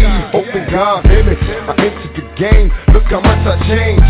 I'm no longer innocent, casualties of fame. Made a lot of money, seen a lot of places, and I swear I seen a peaceful smile on my mama's face when I gave her the keys to her own house. This your land, your only son done became a man. Watch the time fly, I love my people do or die, but I wonder why we scared to let each other fly. June 1, 6, 7, 1, the day mama pushed me out of womb, told me nigga get paid. No one can understand me, the black sheep, outcasted from my family. Now packing heat, I run the streets, a young runaway, live for the day. When he high, I can hear him say, come on. Time goes by, bustin' no lie, hoping that it gets me high. Got a nigga going crazy. I feel crazy. Time goes by, bustin' no lie, hoping that it gets me high. Got a nigga going crazy. Feel crazy. God help me out here, cause I'm possessed. I need your root of all evil for my stress. This man is like a strong prescription drug. It's got me addicted to the pleasure and the pain it inflicted. Something about the paper with the pictures of the president's head. Damn, it's like a motherfucking plague that spread. It's epidemic, forgotten, it got worse. I keep my head on straight, making money cause it's hurting. Making money makes a difference day by day, so it's gotta stay paid, no doubt, day in and day out. This life is like a vicious cycle, caught fighting to live. No matter how hard you try, if you death, you gotta die. A lot of mine peers didn't make it to these years to come. Dear life do them right, or dear life leave them done. Who has the answers? I wonder. I turn to my elders, they aged in experience, but they can't even tell yet, or tell me that they'll be light at the end of the road. Cause they don't even know a million things run through my mind. And I find you ain't gotta be in jail to be doing time. You ain't gotta be in jail. Remember this too. Time goes by, bustin' no lie, hoping that it gets me high. Got a nigga going crazy. I feel crazy. Time goes by, bustin' no lie, hoping that it gets me high. Got a nigga going crazy. I feel crazy. I smoke half an ounce to the head. Chocolate tie, Endo, Hawaiian, lamb bread, Buddha, all that shit. I'm fucked up in this motherfucker. And Hennessy don't help. And Hennessy don't help. Thug passion in this motherfucker. Makaveli the dog, put it down to the fullest. Maximum overload. 3-day theory, Illuminati to your body. With the impact of a 12-gauge shot. Double R slugs, no love, straight love. One time for my niggas in the jail cell. One time for my niggas like in hell. One time for my niggas in the jail cell. One time for my niggas doing like in hell. One time for my niggas on death row. One time for my niggas on the run. For my niggas on death row. One time for my niggas living. One time for my niggas living. No doubt. One time for my niggas in the fucking on jail. One day to get me high. Yeah.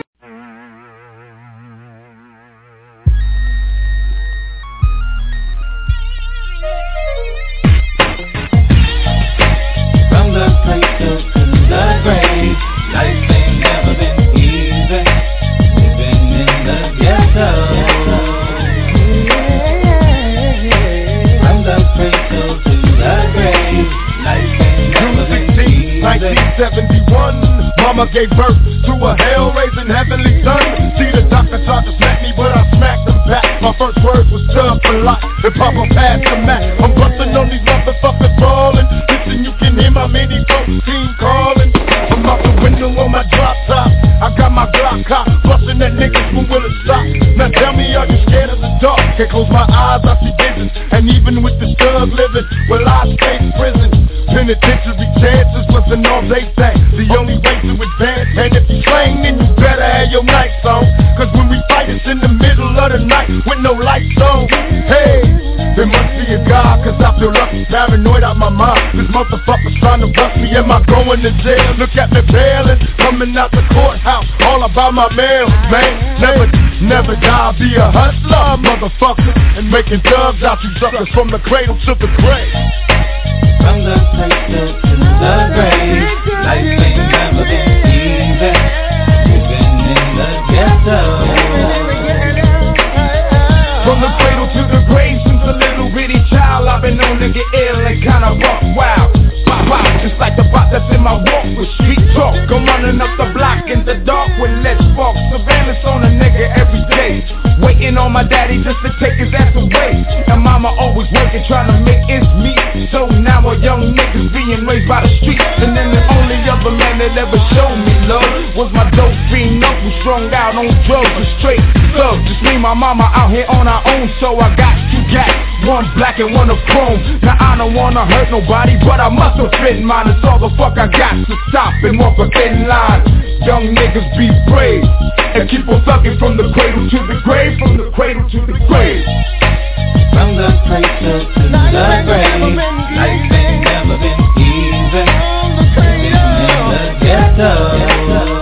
From the cradle to the grave, I'm glad to say I made a kiss for many G's died horse, and all they got was their name hit up on the wall. It's sad thinking about the times life goes on. I'm steady lost in this land, that's a war zone. I got no home, don't have no friends neither. It's just me by my lonely, so I married my Nina. I keep wherever I go, I love my hoe, never leave home without my sugar. I'm out to plug a nigga. Mama told me not to trust no punk and kick his ass if he laid a hand on me. Since then it's been on. Sometimes I think my own self stupid, cause I stay shooting at more. Get twisted up in police reports. Since the cradle, I've been a cradle. My first toy was a gun, I got sprung and learned to love weapons. But now through a money and through a street fight, somebody peel my cap and put me in my grave. From the cradle to the grave, life ain't never been easy. Life ain't never been ghetto. From the cradle to the grave, life ain't never been easy. Living in the ghetto. 4/18, that rainy day my mama gave birth to a baby boy trapped in hell on earth. From day one it wasn't fun, I never had a crumb. Daddy worked 2 jobs and mama won't stop drinking rum. I tried to cope low, but my family's broke, and my pocket choked, so now I got the slang dope. In a game filled with pain, it's a fucking shame. The white man got a motherfucker slanging cane. So now it's on from dusk to dawn, I'm getting my third vote. Always in the spot with my block, slinging rocks at the rock. The shit don't stop, I'm steady dodging cops, I never flip-flop. In my Glock, cop comes till I drop. And if I hit the pin, I gotta do my time. Sitting on my bunk, reminiscing about the good time. It's fucked up, a nigga gotta grow up doing dirt. But from the cradle to the grave, I'ma put in work. From the cradle to the grave, life ain't never been easy. Living in the ghetto. From the cradle to the grave, life ain't never been easy. Living in the ghetto. Turns moving.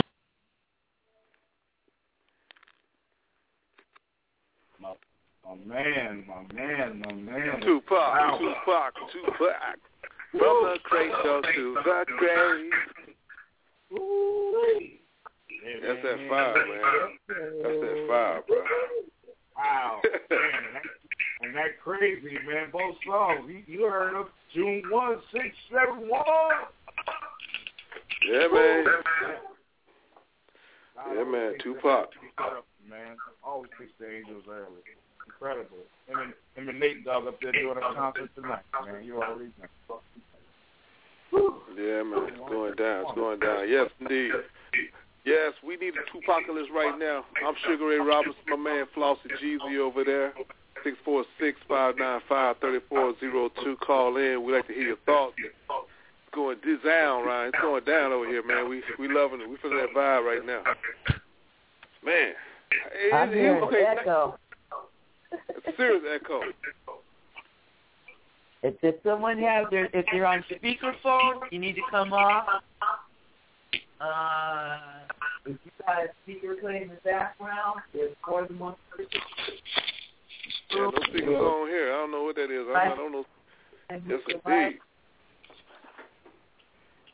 Think we got it. Did we get it? Yeah, I think we got it right now, man. It's like I was hearing double, man. I was like, whoa, man. Yeah, but I thought we was buzzing on some of this Tupac knowledge tonight. I'm feeling it. Hey, yeah, you know what? man, I recall a day, man. I remember one time down in Atlanta, Georgia, man. It was an incident that happened with some undercover cops with Tupac, man, to where he had came to the services of a guy who was getting beat up by the cops or getting harassed by cops or whatever, but he didn't know they was cops. They was undercover. So it so happened he pulled to the side and asked him what was up, and they went off saying all kind of crazy stuff to him, and they basically, I think they I think they pulled a gun on him or whatever. But Tupac basically, what he did, I think he shot one in the leg and shot another one in the ass, and straight up, man. And then it so happened, man, that he had went to court for it, man. It was in Atlanta, Georgia, man. It was I think it was like 94, I believe, something like that, man. 93. It was before it was right before, I think, right after the album Strictly for My Niggas. I think it was right before that. No, right after that, I believe. So yeah, but there's a lot of situations I can recall that happened with the young brother, man. A lot of shit, man. Well, let me go ahead and drop that on you real quick, my man, Sugar Ray. You know what I'm saying? Because I remember hearing the same science, man. It was I forget exactly what it was, but there you go, right there. There you go. You can relate to the topic right now. There you go. I guess it happened November 2nd, 1993. Are you seeing that on your monitor? Oh no, I didn't even. I'm not even looking. I'm just going off the head. Let me look. Yeah, I got you. You know, I got it. Yeah, that situation. Yeah, man, that what situation. What monitor are y'all looking at? I don't see no monitor. I'll come over. Let me get you over some technology here too, Rob. Just a second. I got you. Don't worry. Y'all got boards and stuff. Well, I'm coming over. I'm gonna see what's going on over there. I don't know nothing till I see. I'm like John Madden. I'm gonna put you on the CBS chalkboard right now. There you go, right there. There you go. You got it too. Yeah, I see that, man. Yeah. Says here. Yeah, he was 20. He was 22. He was 22 at the time. That's funny. Yeah. So says here. Where am I supposed to go be looking? Just look on your chat box right there on your page. Oh, okay. Well, that's what happened. My chat box had never opened. Let me refresh the page. Okay, that'll work. I'll read a little bit here. It says rapper charged in shootings, right, November 2nd, 1993, said Tupac Shakur, who rap recording sketch with Thug Life for the inner city violence, was charged on Sunday with the shooting of two off-duty suburban policemen. Atlanta police said that the shooting occurred after two cars carrying Mr. Shakur and his party almost struck the two men and their wives as they crossed the inner city the streets in the early morning. Now, they just lied right there, right off the top. The 22-year-old performer who lives in California but was in town to perform at a local college was arrested at his hotel shortly after the shooting. He was charged with 2 counts of aggravated assault and released that morning on a $55,000 bond. And, of course, it names, the officers were released today, wounded abdomen or whatever.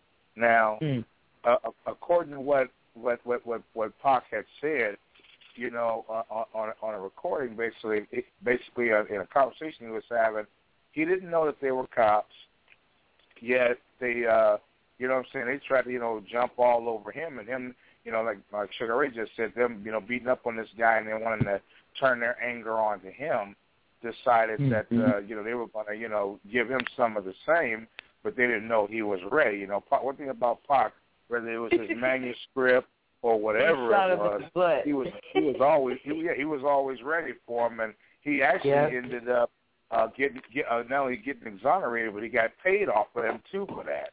You know what I'm saying? Yeah, he shot one of the guys in the ass. Shut up. Shut up in his brain, man.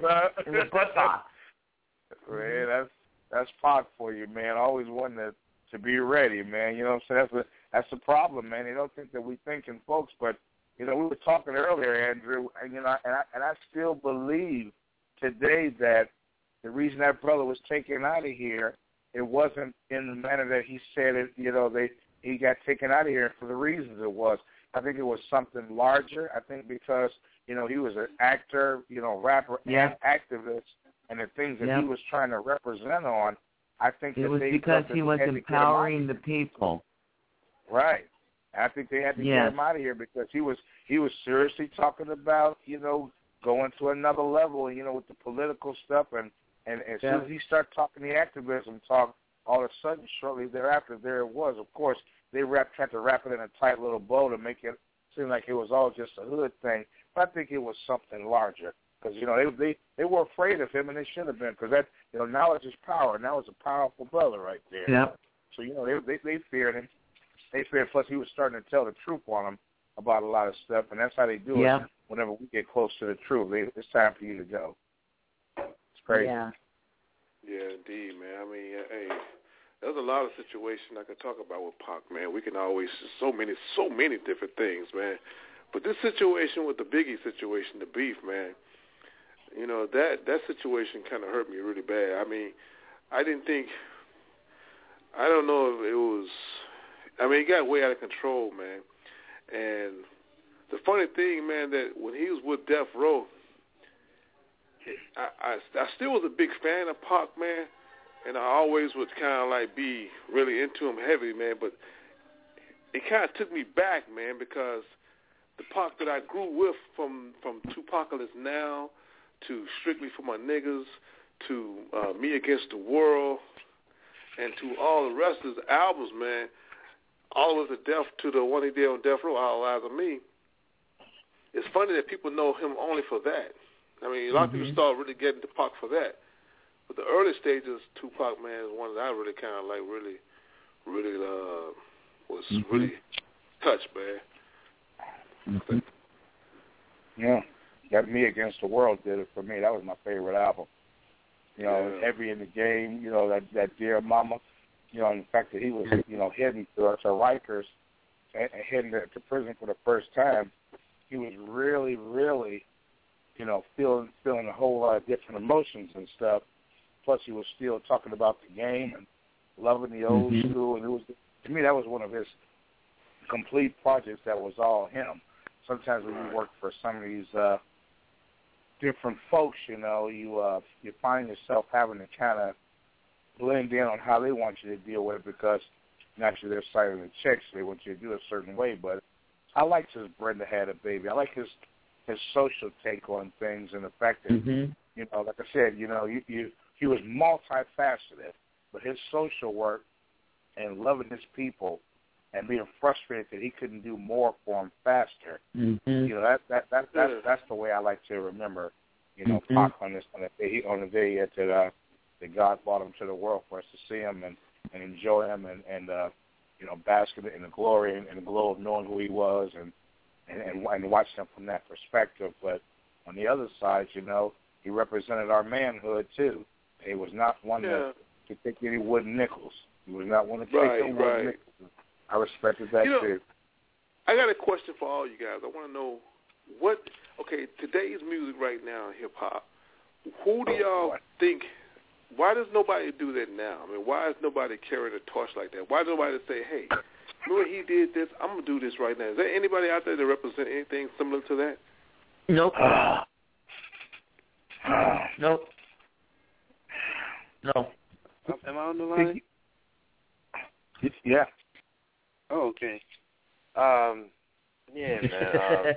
I answered the question, Nick. The question is no. I mean, there's nobody going to be like, we know there's nobody going to be like Tupac. But what I'm saying is there anybody that has anything that has that fire or that can possibly be, I don't know. I mean, is anybody similar to that, man? There really isn't. I've been finding that they're chasing after the money, and then they're making music sounds and noise is being accepted for music, but they're not putting out music. They're not saying anything. They're talking about booty, rocking everywhere, you know, just all that kind of stuff. Money, getting money all the time, all of that. But what's about the real stuff? You know, remember when you used to turn on the radio and you heard Lenny Wilkins and he was baby, I'm not, you know, all that. You know what I'm saying? You could get told a serious story and live your whole life out on with some music. Now she said Lenny Wilkins, man. Hold on, you said Lenny Wilkins, man. Woo, man. boy. Well, you know. That struck a nerve with me, boy. I like, whoa. Yeah, no, and the high note don't count unless it hurts you. You know. Yeah, I had to go there. I had to take it there to make it plain.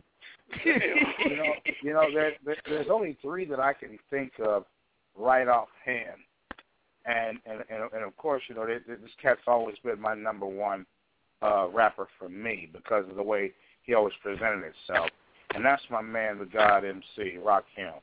Rakim always came with that real and that straight up, and even off of the last album that I could think of that was his, which is that Seventh Seal, he still came with that, although that was a more personal, introverted album because, he lost his mom and, was going through some stuff, and, kind of letting his kids get on and stuff.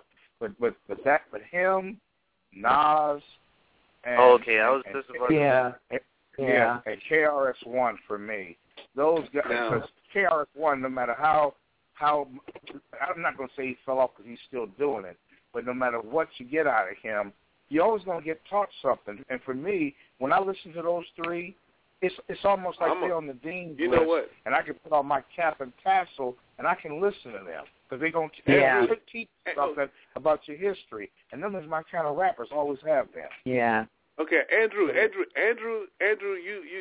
the baby of the bunch, man. I know you about to say something about it. I know who you about to say because Nell's probably called him out already. But go ahead, Andrew. I'm listening, man. I enjoy the conversation. I mean, the intellectual discussion. I basically I know KRS-One the same way. Nas is. I was gonna mention that he puts out some pretty good material. Now, since you brought up Nas, I'm gonna say this about Nas. If I had to pick out somebody today, and Nas has really been putting out his last album, Life Is Good, was a classic to me. But I'm gonna say this about Nas, man. I think he is a guy that is relevant right now that can possibly do. He's doing things right now real heavy. Because as a matter of fact, he's gonna be in Hidden Colors 3. He's coming out in June 26th. He's gonna be in it. But the thing I'm gonna go ahead and say is, man, is that Nas, man, him and Pop, they knew each other, man, and basically they have history. They pretty much, they are kind of like it was a little beef, but at the same time, I think the situation basically was really as big as a beef. But Nas basically showed homage to Tupac and was a kind of a big fan of Tupac. So Nas, I'd say Nas. Yeah, I seen a video on YouTube when that was actually going on, and they did some on stage. They actually, I think they confronted each other in the streets or something like that. But Tupac basically was like, there's no problem with the homie Nas and all that stuff like that.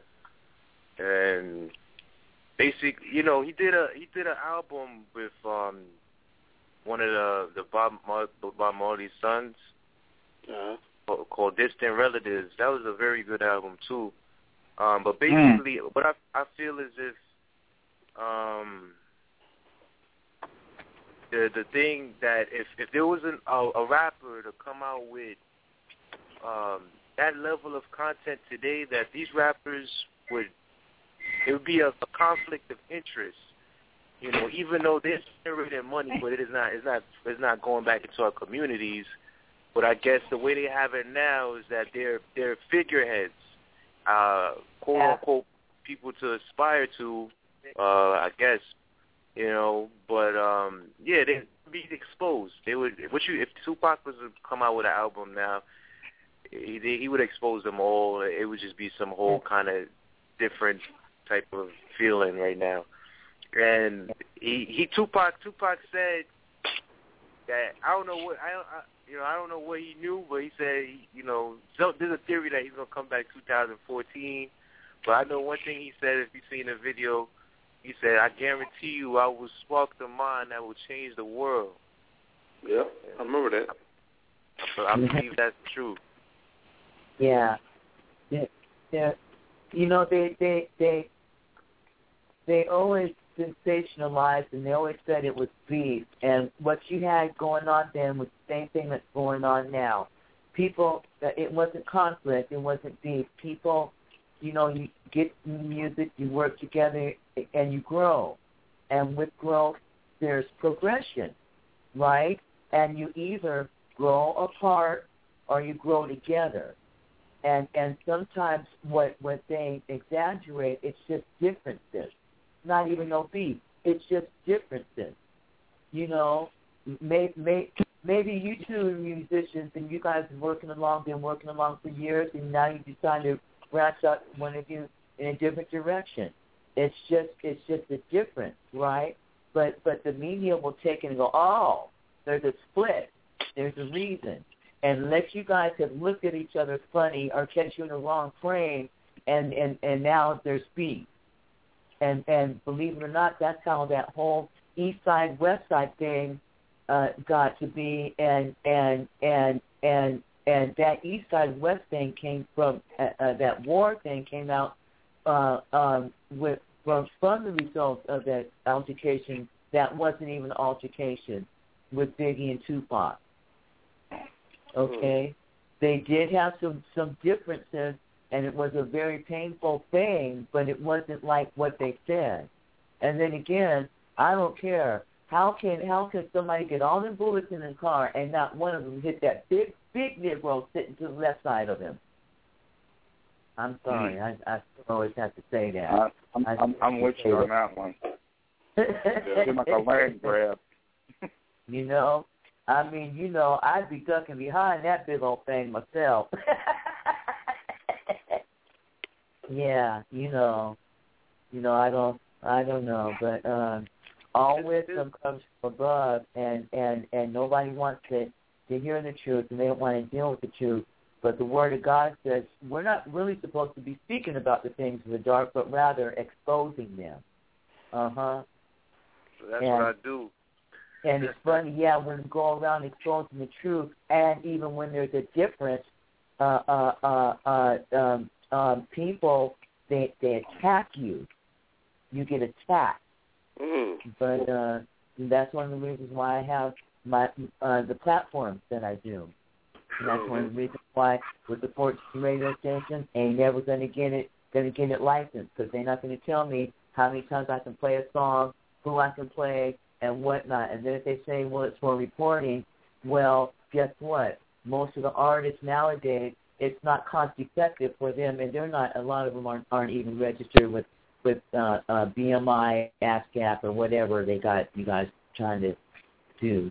So right now they got us. I feel like they got us operating kind of from a place of scarcity. I'm gonna speak on before when you was talking about basically, because I don't feel as if that beef stuff is irrelevant, but it was more of a fact that they was trying to, because you got to keep in mind within that industry there's some people that they gotta protect their identities, and so that's why they operate in a crafty way, and those people you can't. It's difficult to do business with a person like that, because you got to be, the best business is transparent, honesty. When you operate off those higher principles of honesty, we're doing this for a greater purpose, and it's like the industry is not like that. So the solution for that would be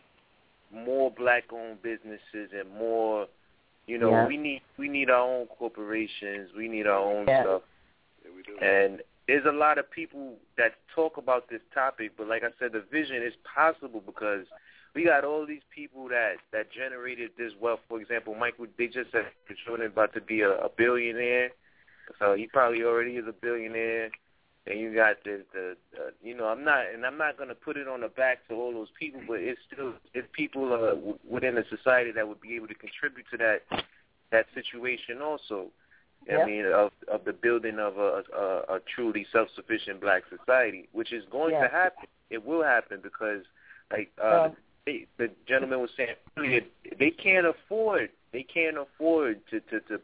continue running a society for the propagation of lies. And we need to remember that there are still black townships in the United States that are full cities. Taft, Oklahoma is one of them. Okay? Black city, black mayor, black population with their own banks, their own economic system and everything. Yes, sir, we need to remember that. We don't even know that. And, you know, what I was going to say at the beginning of the show, well, not the beginning of the show, basically, when you was talking about, you know, how I forgot, but basically it was something about the white man. Oh yeah, the ability to, you know, have us feel like we don't have any say in anything. One thing is we need to stop worrying about what they know and understand what they don't know if they're not dealing with the truth. And two is, you know, what needs to happen so we can move forward is an acknowledgement of their existence as a people. I mean, a lot of people are so upset at the fact that they're in these positions that they don't even acknowledge the white man. So it's like that's how they catch people into this dream state, because the reality of the situation is that they're in these positions of power only because we allowed them to be there.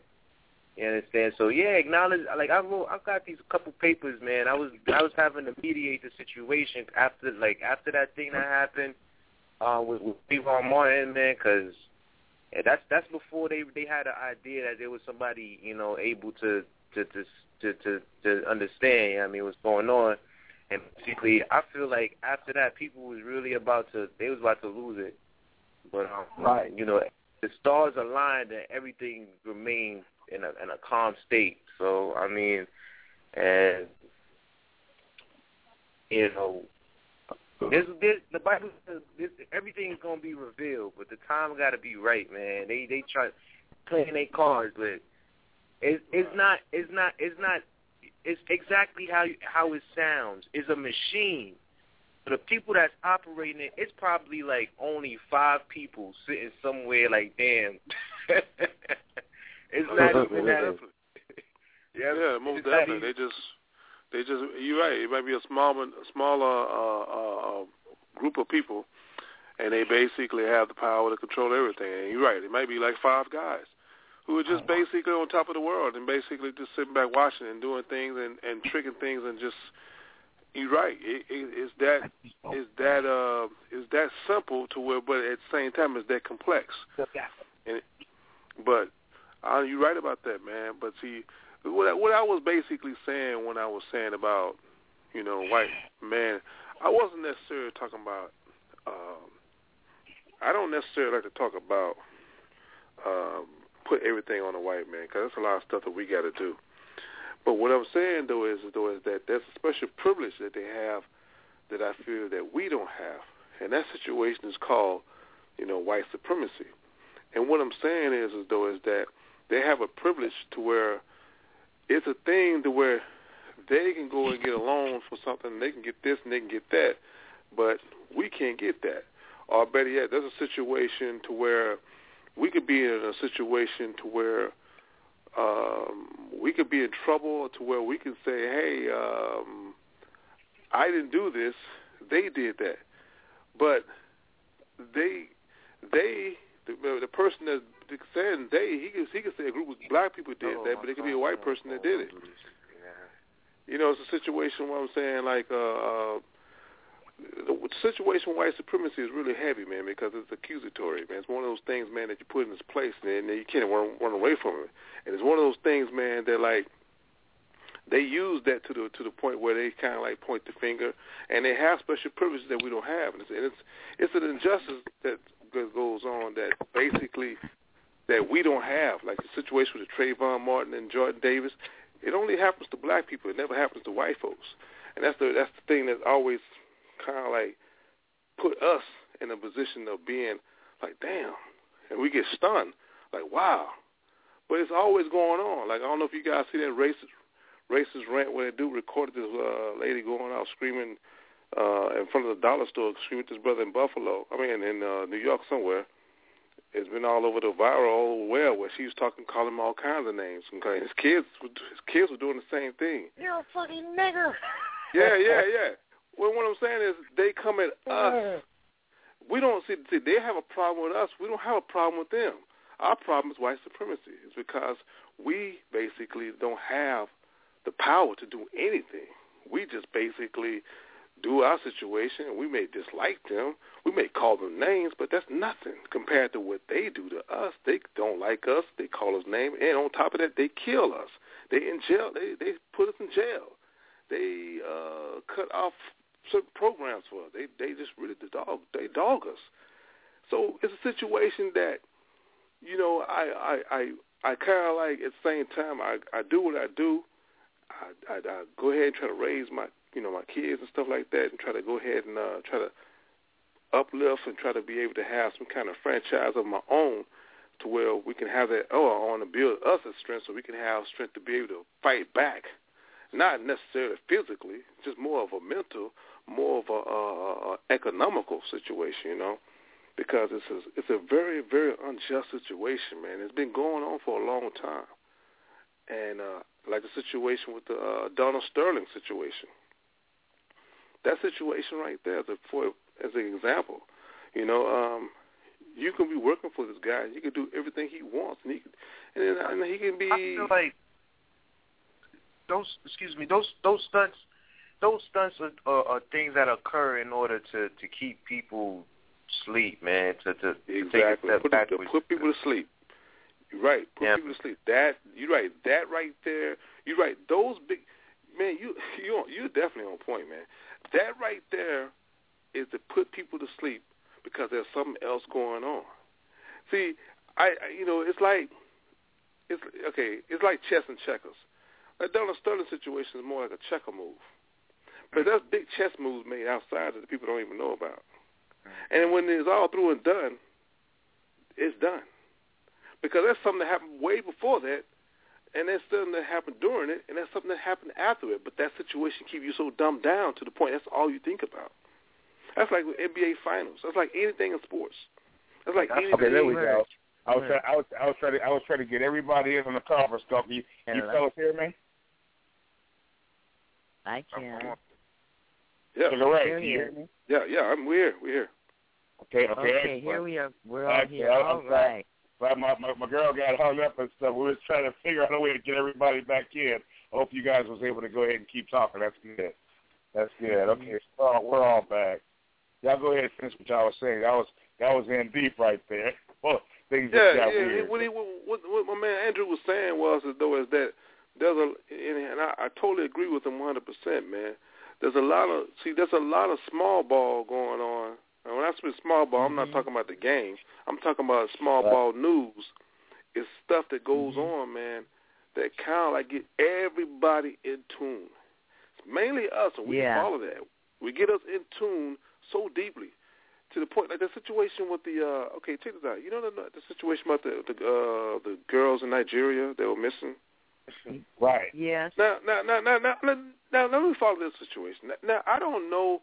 That situation came out, and to me, it's propaganda, man. But at the same time, I'm trying to figure where's this going, and it kind of like seems like they got that. So they're gonna send some troops there, but they sending troops there, and I think they have other motives to get something else. They use the smaller stories to set everything matters on a big picture. The smaller stories they use to set a precedent.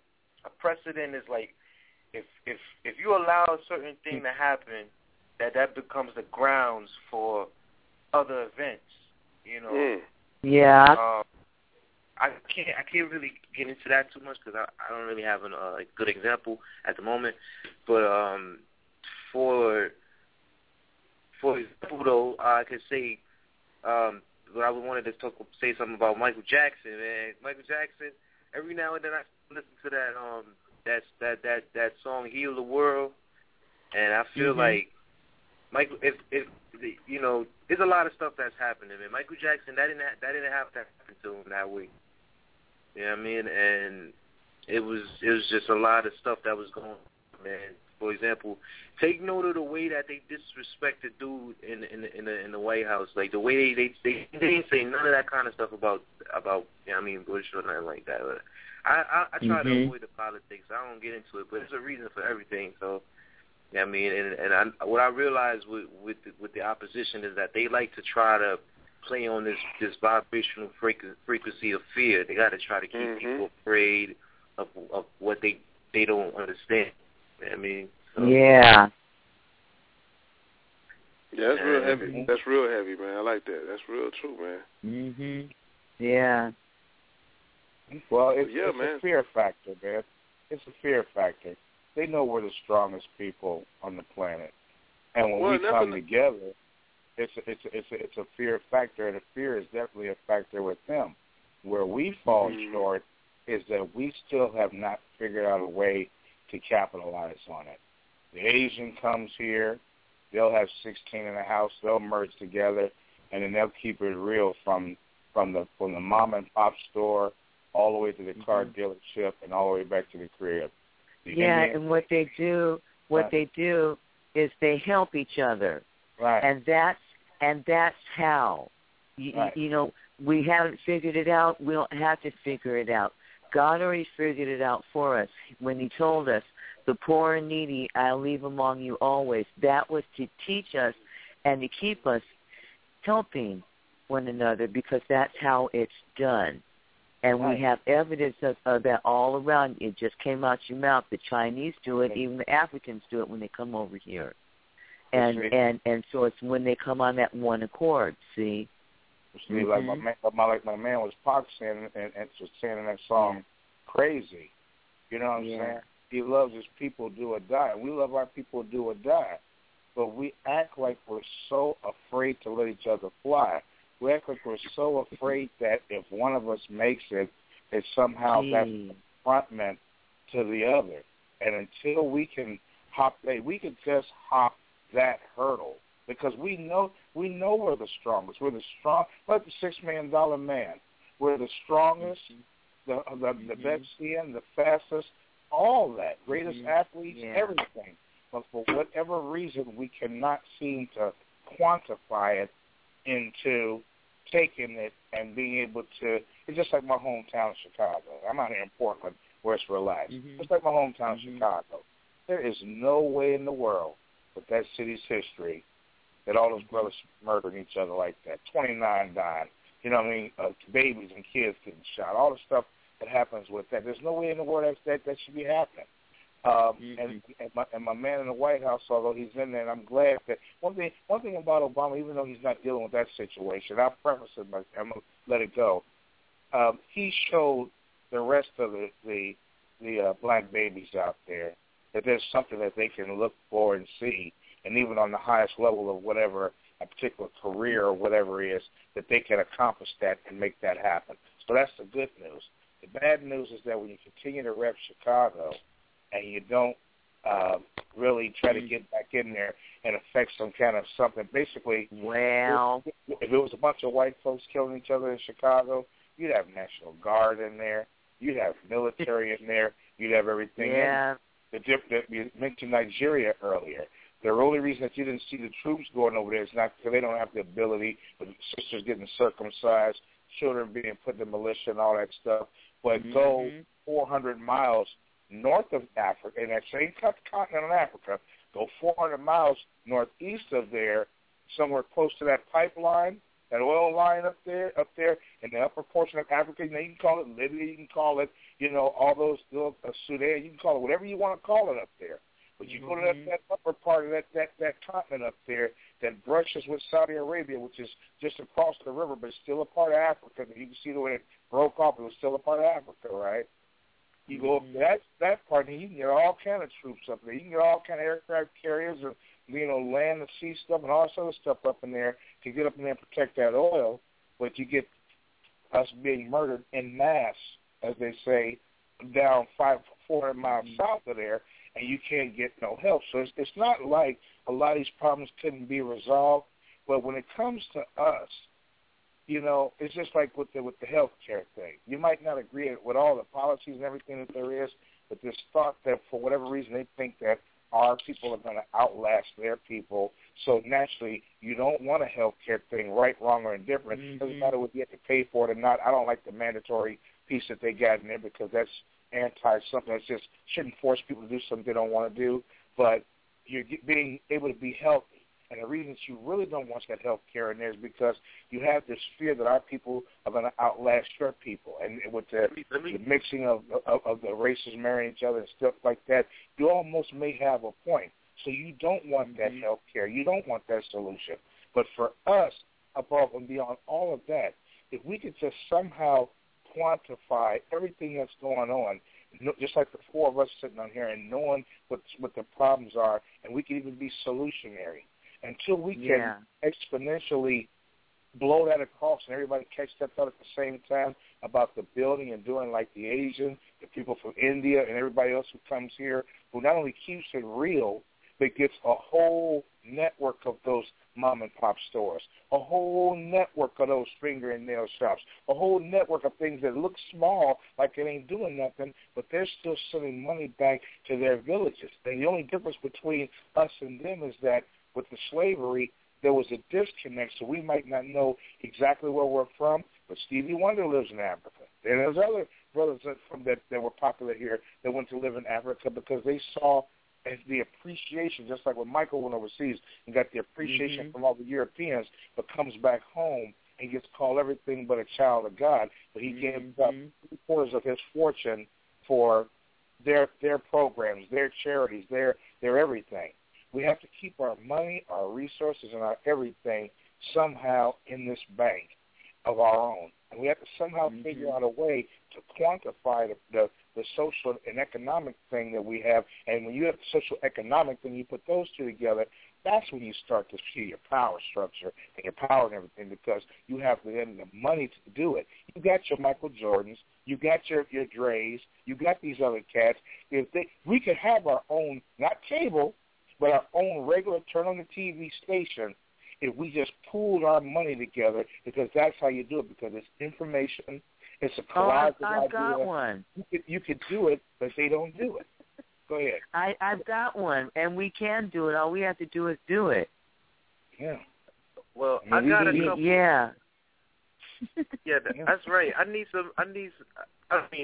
like I'm gonna be patient and see what happens. By June the 30th, I'll be hearing some whatever.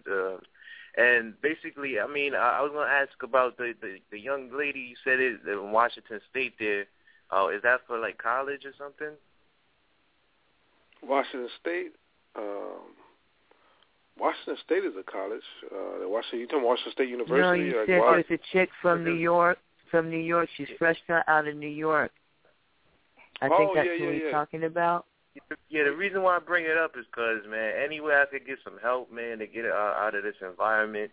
Like if anybody wants to sponsor me or something like that, it just doesn't hurt to ask. I got a couple dollars saved up. I could support myself for like a month or two. And I mean, I really I'm just probably gonna. I know that's not what I don't know. I have to do what's in my best interest at this point. I was gonna move possibly to somewhere just out of the United States, and then maybe come back. And once I'm refreshed, but if I got enough endurance, I could continue doing what I need to do. And I mean, I need some guidance. I mean, if anybody wants to help me do that, you do really well leaving the country. You just want to do it smart. So you want to realize that once you're outside of the physical country, you don't have any rights, and you don't have any protection, and it can be dangerous, but it wouldn't be any more detrimental than the situation that you're in. You just need to be aware of that. And with your social networking, you should be able to connect with people and get a feel for and even go ahead and go overseas somewhere. Mm-hmm. That's right. Yeah, I recently relocated to and then also an alternative. See, I can't get really. It's not feasible for me to get out of the country. So, but what I do want to do is get off the grid. So things like acquiring homes debt-free, building homes and generating your own solar power, and all of that. Yeah, that's what I'm talking about. I'm heading for the woods myself because we're doomed. No. All right. Well I'm just saying. There's people on both sides of the spectrum, man. I talked to another guy on Blog Talk. I talked to him a couple of times, a white guy, and that's all he talks about is off the grid and that's and this and this. I'm actually in a project complex over here in the South Bronx. The projects was it was an experiment to see how it is to just pile all these people up on top of each other and see how they interact, study them closely. Right. That's why it's called project. That's why it's called project. Yeah, I don't want to do it like that. Yeah, a major science project, and you the guinea pig. No, thank you. That's what Kim said. It's a project. Yeah. I mean, they need to be paying you. Exactly. I didn't understand it was like this. If it was, I would have avoided this whole thing. This project situation.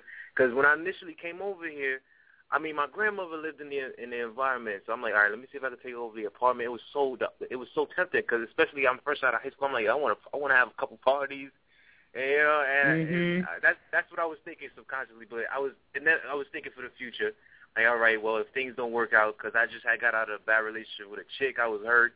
I mean, I needed some space to somewhere to just chill and recoup real quick and get back on my grind, but. It ended up being that the environment was just not suitable for that. I had police, in the lobby every day. They stopping and frisking. I was like, oh no, that's not gonna work. It was like the scene from The Matrix, man, where Neo basically in part 2, he goes to see the lady, the Oracle lady, and basically, the Agent Smith comes out, and then from every direction you see Agent Smith, all them. That's what happened one night out here. It was two cops in the lobby. Basically, stopped me, told me where I'm going. I'm like, yo, listen, man. I went to go see one of my friends that live in the building. He got one of my video games, and they just did some craziness, choked me up, pepper sprayed me, threw me on the floor. It was like a couple people watching just to try to prove a point. Because when I moved into the apartment, I was just doing a whole bunch of pop shit. Like, yo, y'all don't gotta be like this. Just trying to show people that it was an alternative outside of the way of thinking, not knowing that. Some people are constantly on that frequency because they don't know any better. Some people do know better, but they just can't do nothing about the situation. So I was trying to bring that alternate perspective. But they was like, nah, we're not having that. So they beat me up, those two cops, and then they called for backup, and it was like 30, 40 cops from every direction. That's what it was like, damn, they got this shit on lock. I came back. Mr. Anderson. They messed me up. They messed me up. I came back over here. The apartment was raised. It was like my computer was on the floor, and somebody took like a jacket, a cell phones. They took my laptop, all type of shit. Wow. And I guess because I dropped my keys and all that stuff. I dropped my keys, or maybe they confiscated my keys. So I didn't know who to blame. If I should blame the police or the dudes in the environment, I didn't know. So that's why you need to be walking around with a baseball bat, and everybody needs to be straight on swole status. That's how you do that. Yeah, I mean, but I got over that. Wow. Well, you got the right mindset, man. You got the right mindset. You want to leave. That's good, man. Because like I was. Yeah, initially I came over here for that, though. That I just wanted to, just because it was too much violence going on, man. Every night you would hear those pow, pow, pow, and people fighting, and it was just like, yo, for the first 4 months of me being over here, people was just dropping. I was like, okay, no, that's not how it's supposed to be. So you don't gotta be. You could affect things with your mind too, like bending the spoon. You know what I mean, and it's different levels to that too. But basically. I have places I can chill out. I could go, different states. I've been to Maryland before. I've been outside of New York. But basically, I just went off into a tangent, but I wanted to express that what happened. Have you ever thought about like maybe Canada or something like that? Yeah, I got family in Canada too. I got a cousin over there. Yeah, because Canada is, you know, it's been a while since I've been there, man. But Canada seems to be kind of chill. I don't really hear too much or know too much about it, but you know, it's they have a different type of take on things, man. But America, man, is like a really America's a problem, man. I mean, I understand, man. Yeah, I'm gonna be straight up, man, because this is what I see. That's what I feel. Anything can happen, man. Cause I can get $1 million tomorrow, or whatever. It's a long shot, but anything that can happen within the field of reality could happen. I'm just optimistic, overly optimistic like that. So, you know, with $1 million, like I told many other people, like I'll be able to change this whole situation within 3 days, man. I'll turn it around. Mm-hmm. You know what I mean? Full swing. And basically, what's going to happen? What's the possibility of 3 scenarios? You know, the good, the bad, and the ugly. I feel like I'm overly optimistic. There's people that's optimistic as well, but there's people that's pessimistic about the situation. They have the reason to be pessimistic about it because, you know, you're just dealing with the facts. And the fact of the matter is, you can't force a person to change. You know what I mean? And that's what means that we need to all be on that same mindset as far as building ourselves up to the greatest of our ability. And it's possible. But I gotta like, cause you know I gotta recharge. I need to recharge my batteries, man. I gotta get out there and eat some fruits and, you know, get some good-ass sunlight because the thing in New York is, like, the people don't take notice of it, but you get about 2 hours of sunlight between walking in between these tall-ass buildings. Unless you go sit in the park for 5 hours, you ain't getting no sunlight, and they hitting you got all this Wi-Fi, all this crazy shit around you. Don't know how it's affecting you on a molecular level. And shit like that. So I need a good 2-3 months to recharge. I gotta just be in the sun and just come back shining, and then I can just knock everything out like pop. One time they're gonna be like, oh my God, it's the God. But it's not. I mean, everything is everything. But or I could, you know, I'm trying to like maintain myself. If I could be on a low, like an underground type movement, and just keep pushing and basically, you know, just turn this thing around, because what's going to happen is basically, if you notice, they upset. A lot of the stuff that Obama did, they really upset. But he's a guy.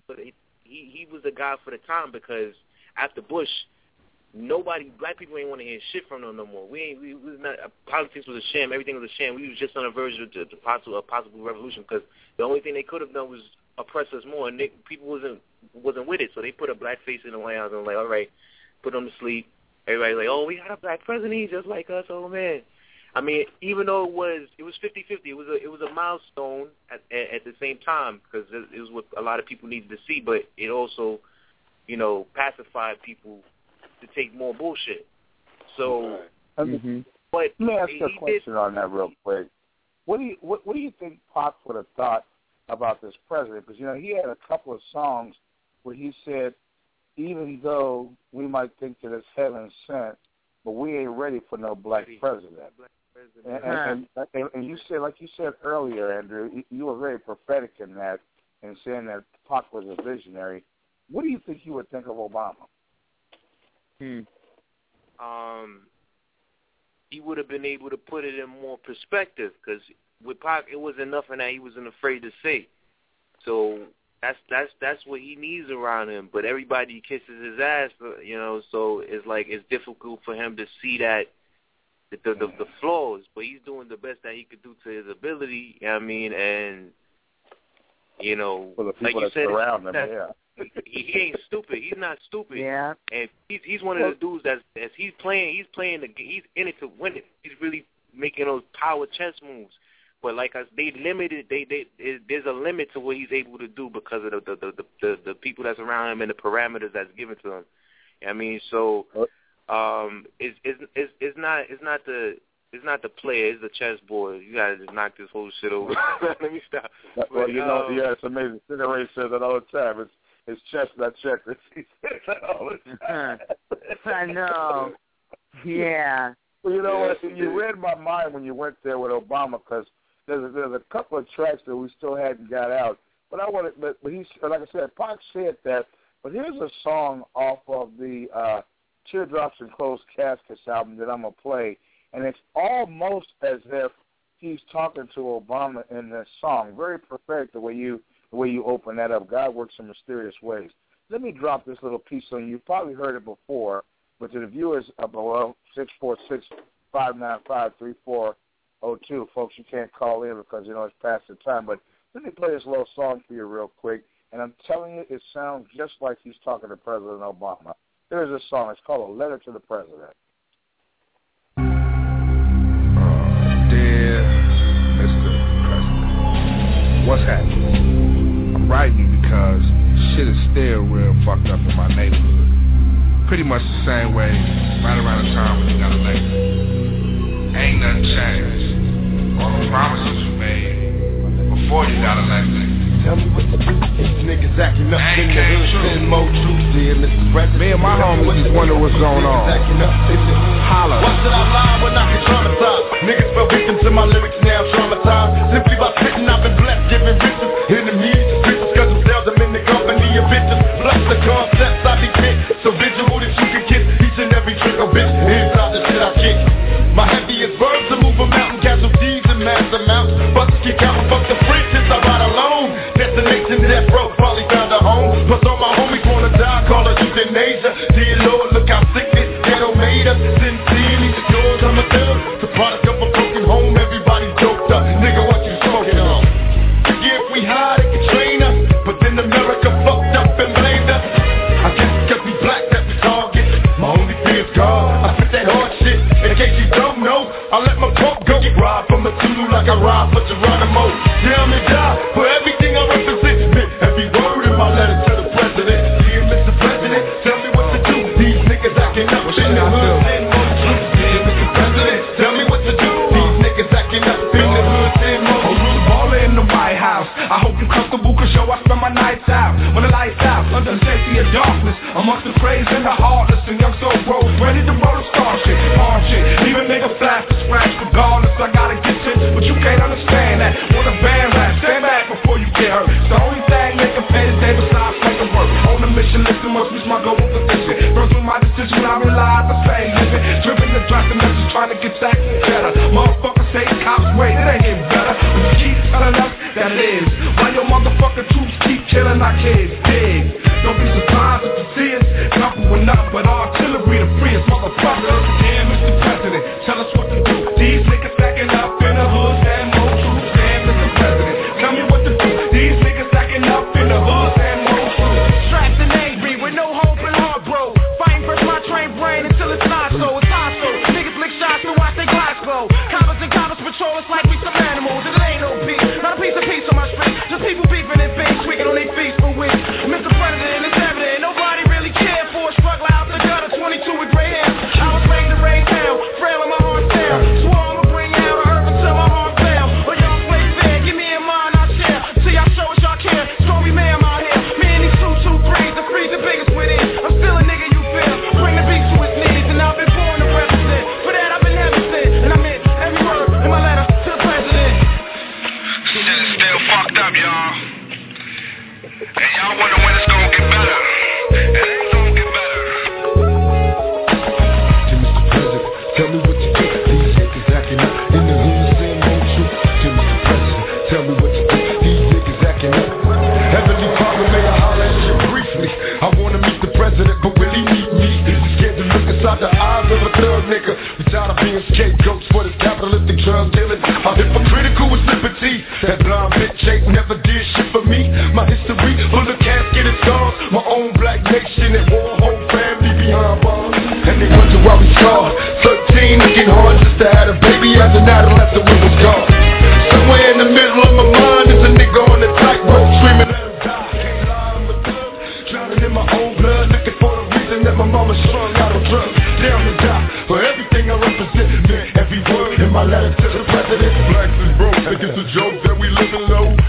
Sniffing, blowing posts of what they hitting for. Tell the secretary if necessary, we get paid. Look what you made, little kids getting sprayed. Day after day and night after night. Battles and wars to the daylight. We might change or rearrange if you do something. Till then, we gonna keep it coming, Mr. President. And I meant every word in my letter to the president. Word motherfucking life, fuck this nigga thing. Cutting taxes, taking on welfare. We supposed to just sit here, go broke and die? Starving? Motherfuckers crazy and motherfuckers scout. Nigga, this thug life, west side outlaw immortals, nigga. It's been the undercover. Tell me what you do. These niggas acting up in the hood, send more troops. To Mr. President, tell me what you do. These niggas acting up in the hood, send more troops. To Mr. President, tell me what you do. These niggas acting up in the hood, send more troops. To Mr. President, tell me what you do. These niggas acting up in the hood, send more troops. Dear Mr. Clinton, shit. It's hard and harder for a motherfucker to make $1 in these streets. I mean, shit. I hear him screaming peace, but we can't find peace till my little niggas on these streets get a piece. I know you feel me because you too near me not to hear me.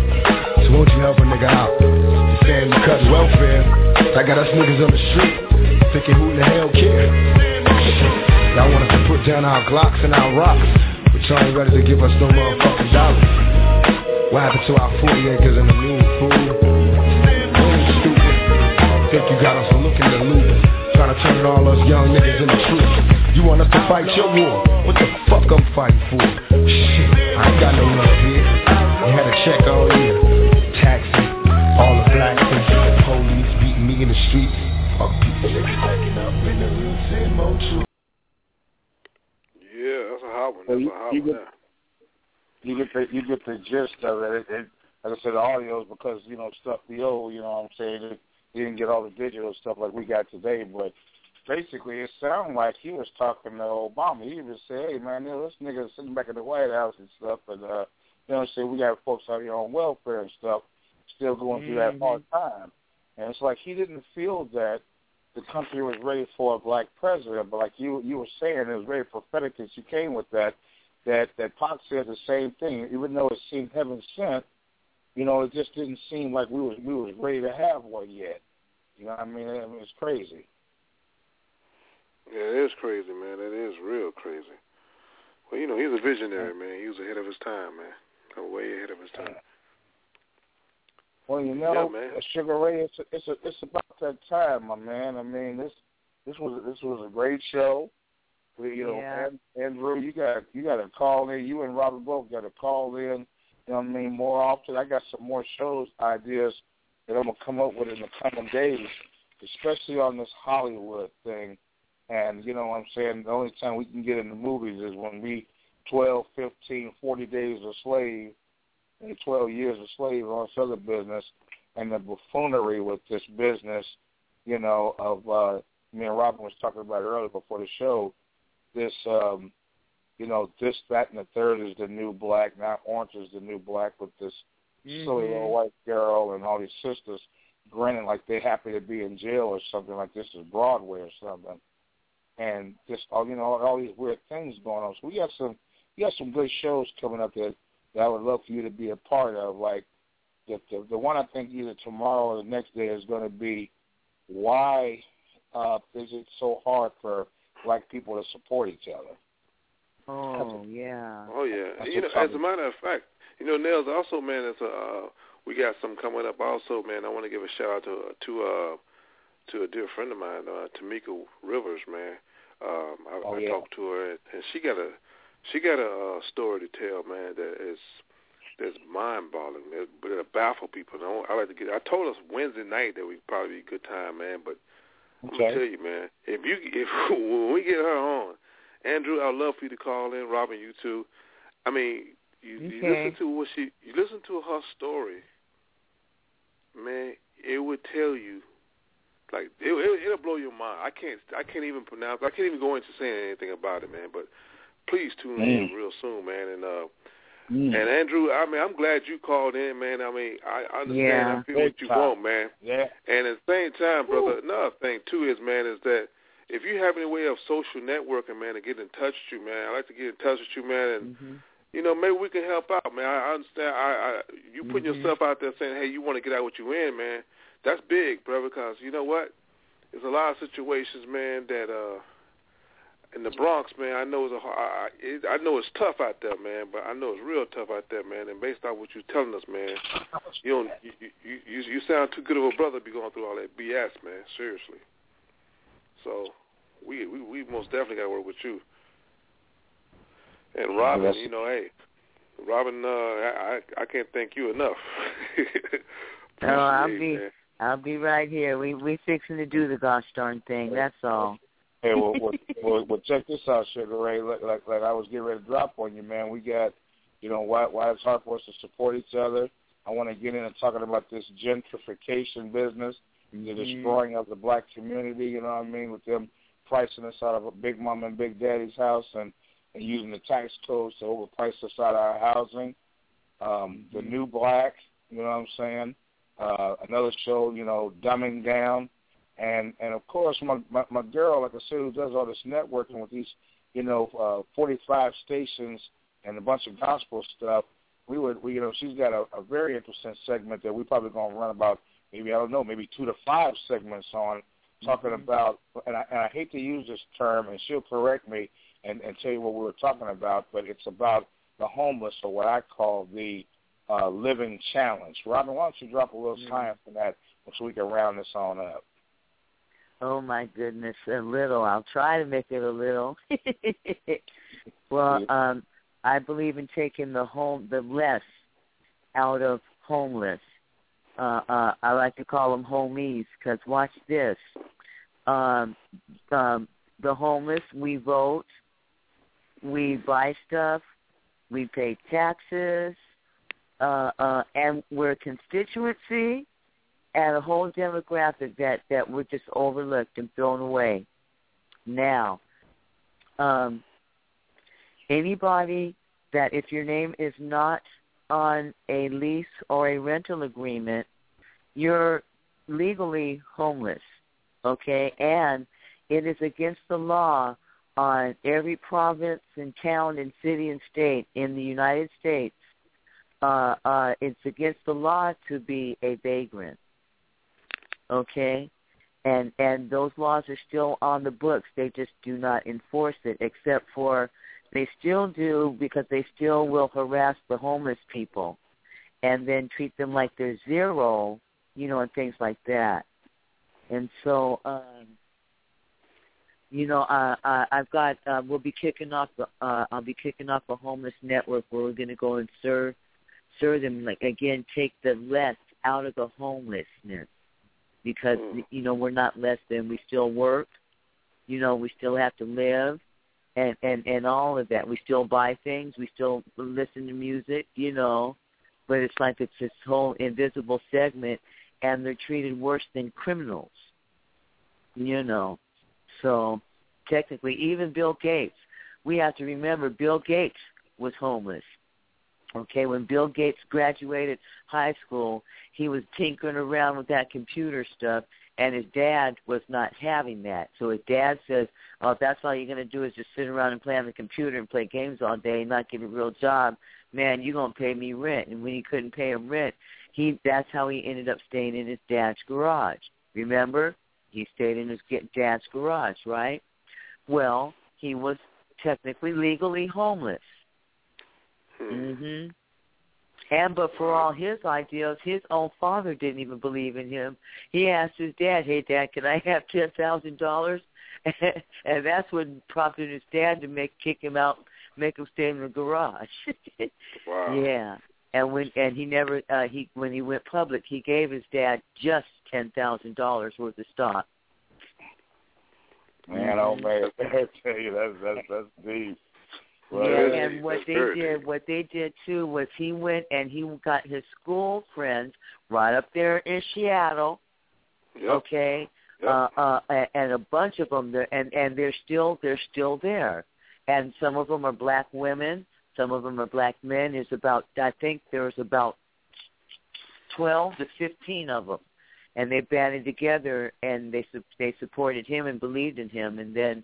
There you go, and they're all doing just as well as he is. I wish I could have been a fly on the wall. I'd try to be a fly in that ointment, because that's some crazy cash right there. Well, I tell you what, though, everything doesn't take money. It really doesn't, and the value of currency is if you're relying on that, man, I feel sorry for you, because you get ready to have a rude awakening. It's so skills and assets, and then also we need to realize that people, we talk about social capital. We are the currency. We need to think of ourselves as, you need to make people like you make money. Because watch this, between however many of us is on the line now together here right now, okay, we may not have maybe a few hundred, maybe $1,000 in our pockets accumulative altogether, and probably not, because we probably be like, nah, man, I ain't got no money, okay? But watch this. Let there be a need, or let something jump off and something occurs, and I bet you without the exchange of any money, stuff would happen. Now, I'm going to prove my case even further. We have met on this show tonight, and on this show tonight, we're linked up with 14 radio stations, okay? This is going to reach 45 countries, okay, to a fan base of 190,000. And so if you look at it like that, that's I don't know, somebody start counting some millions right about now. And that's without the exchange or not even the discussion of any money. And so you have to realize that people, we're the currency, we're the value. And the Bible says, so as a man thinketh, so is he. That's deep. Well, you know what? We're going to leave it on that note right there. That's deep. I know you guys are coming back tomorrow night. I pray that you do, because, like I said, we got a lot of power in the building, and I'm telling you, it's no joke.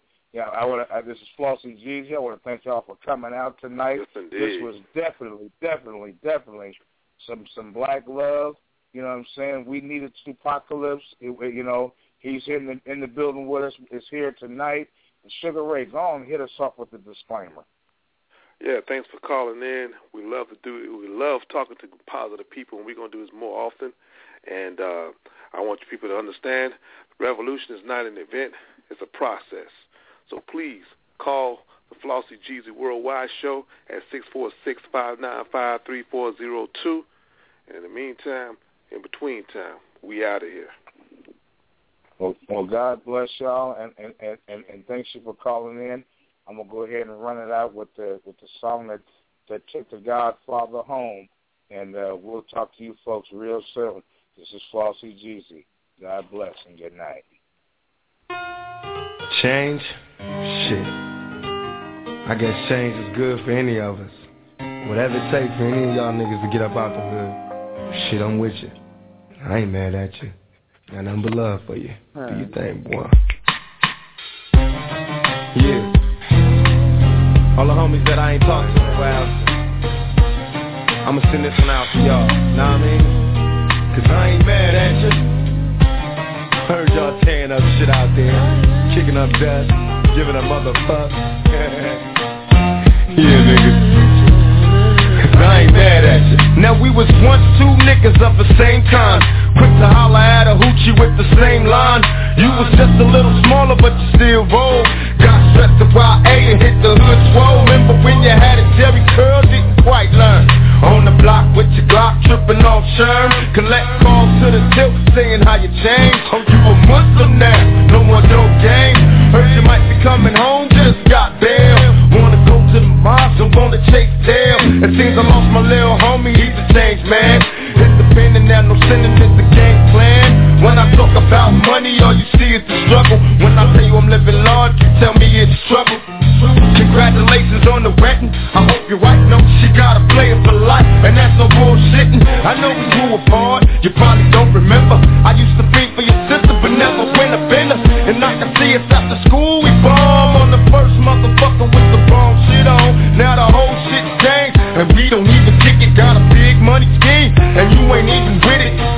know in my heart you was the same motherfucker that go toe to toe when it's time for war, you gotta slap his back. And I can't even trip, cause I'm just laughing at you. You trying hard to maintain, then go ahead, cause I ain't mad at you.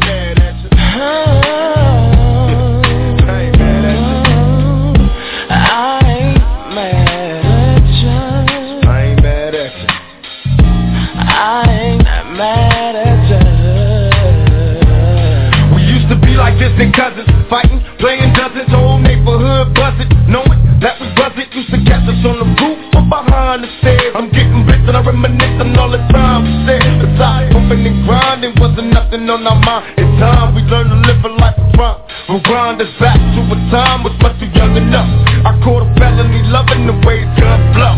And even though we separated, you said that you wait, don't get nobody no cookie while I be locked up safe. I kiss my mama goodbye, wipe the tears from my lonely eyes. Said I'll return, but I gotta fight to fix the ride. Don't shed a tear, cause mama, I ain't happy here. After trial, no more smiles for a couple years. They got me going mad, I'm knocking busters on their backs in my bed, picking hell, I know one day I'll be back. As soon as I touch down, I told my girl I'll be there, so prepared to get fucked down. The homies wanna kick it, but I'm just laughing at you, cause you's a down ass bitch, and I ain't mad at you. I ain't mad at you. I ain't mad at you. I ain't mad at you. A true down ass bitch, and I ain't mad at you. Well, guess who's moving up? It's niggas ballin' now. Bitches be calling to get it. Hookers keep falling down. He went from nothing to lots. 10 carats to rock. Went from a nobody nigga to the big man on the block. He's Mr. Local Celebrity, addicted to moving key, most hated by enemies, escaping the luxury. See, first you was our nigga, but you made it, so the choice is made. Now we gotta slay you while you faded. In the younger days, so full of pain when the weapons blaze. Getting so high off that bomb, hoping we make it to the better days. Cause crime pays, and in time, you'll find a rhyme ablaze. You'll feel the fire from the niggas in my younger days. So many changed on me, so many try to plot, but I keep a block beside my head. When will it stop? Till God return me to my essence. Cause even as an adolescent, I refuse to be a convalescent. So many questions and they ask me if I'm still down. I moved up out of the ghetto, so I ain't real now. They got so much to say, but I'm just laughing at you. You niggas just don't know, but I ain't mad at you. I ain't mad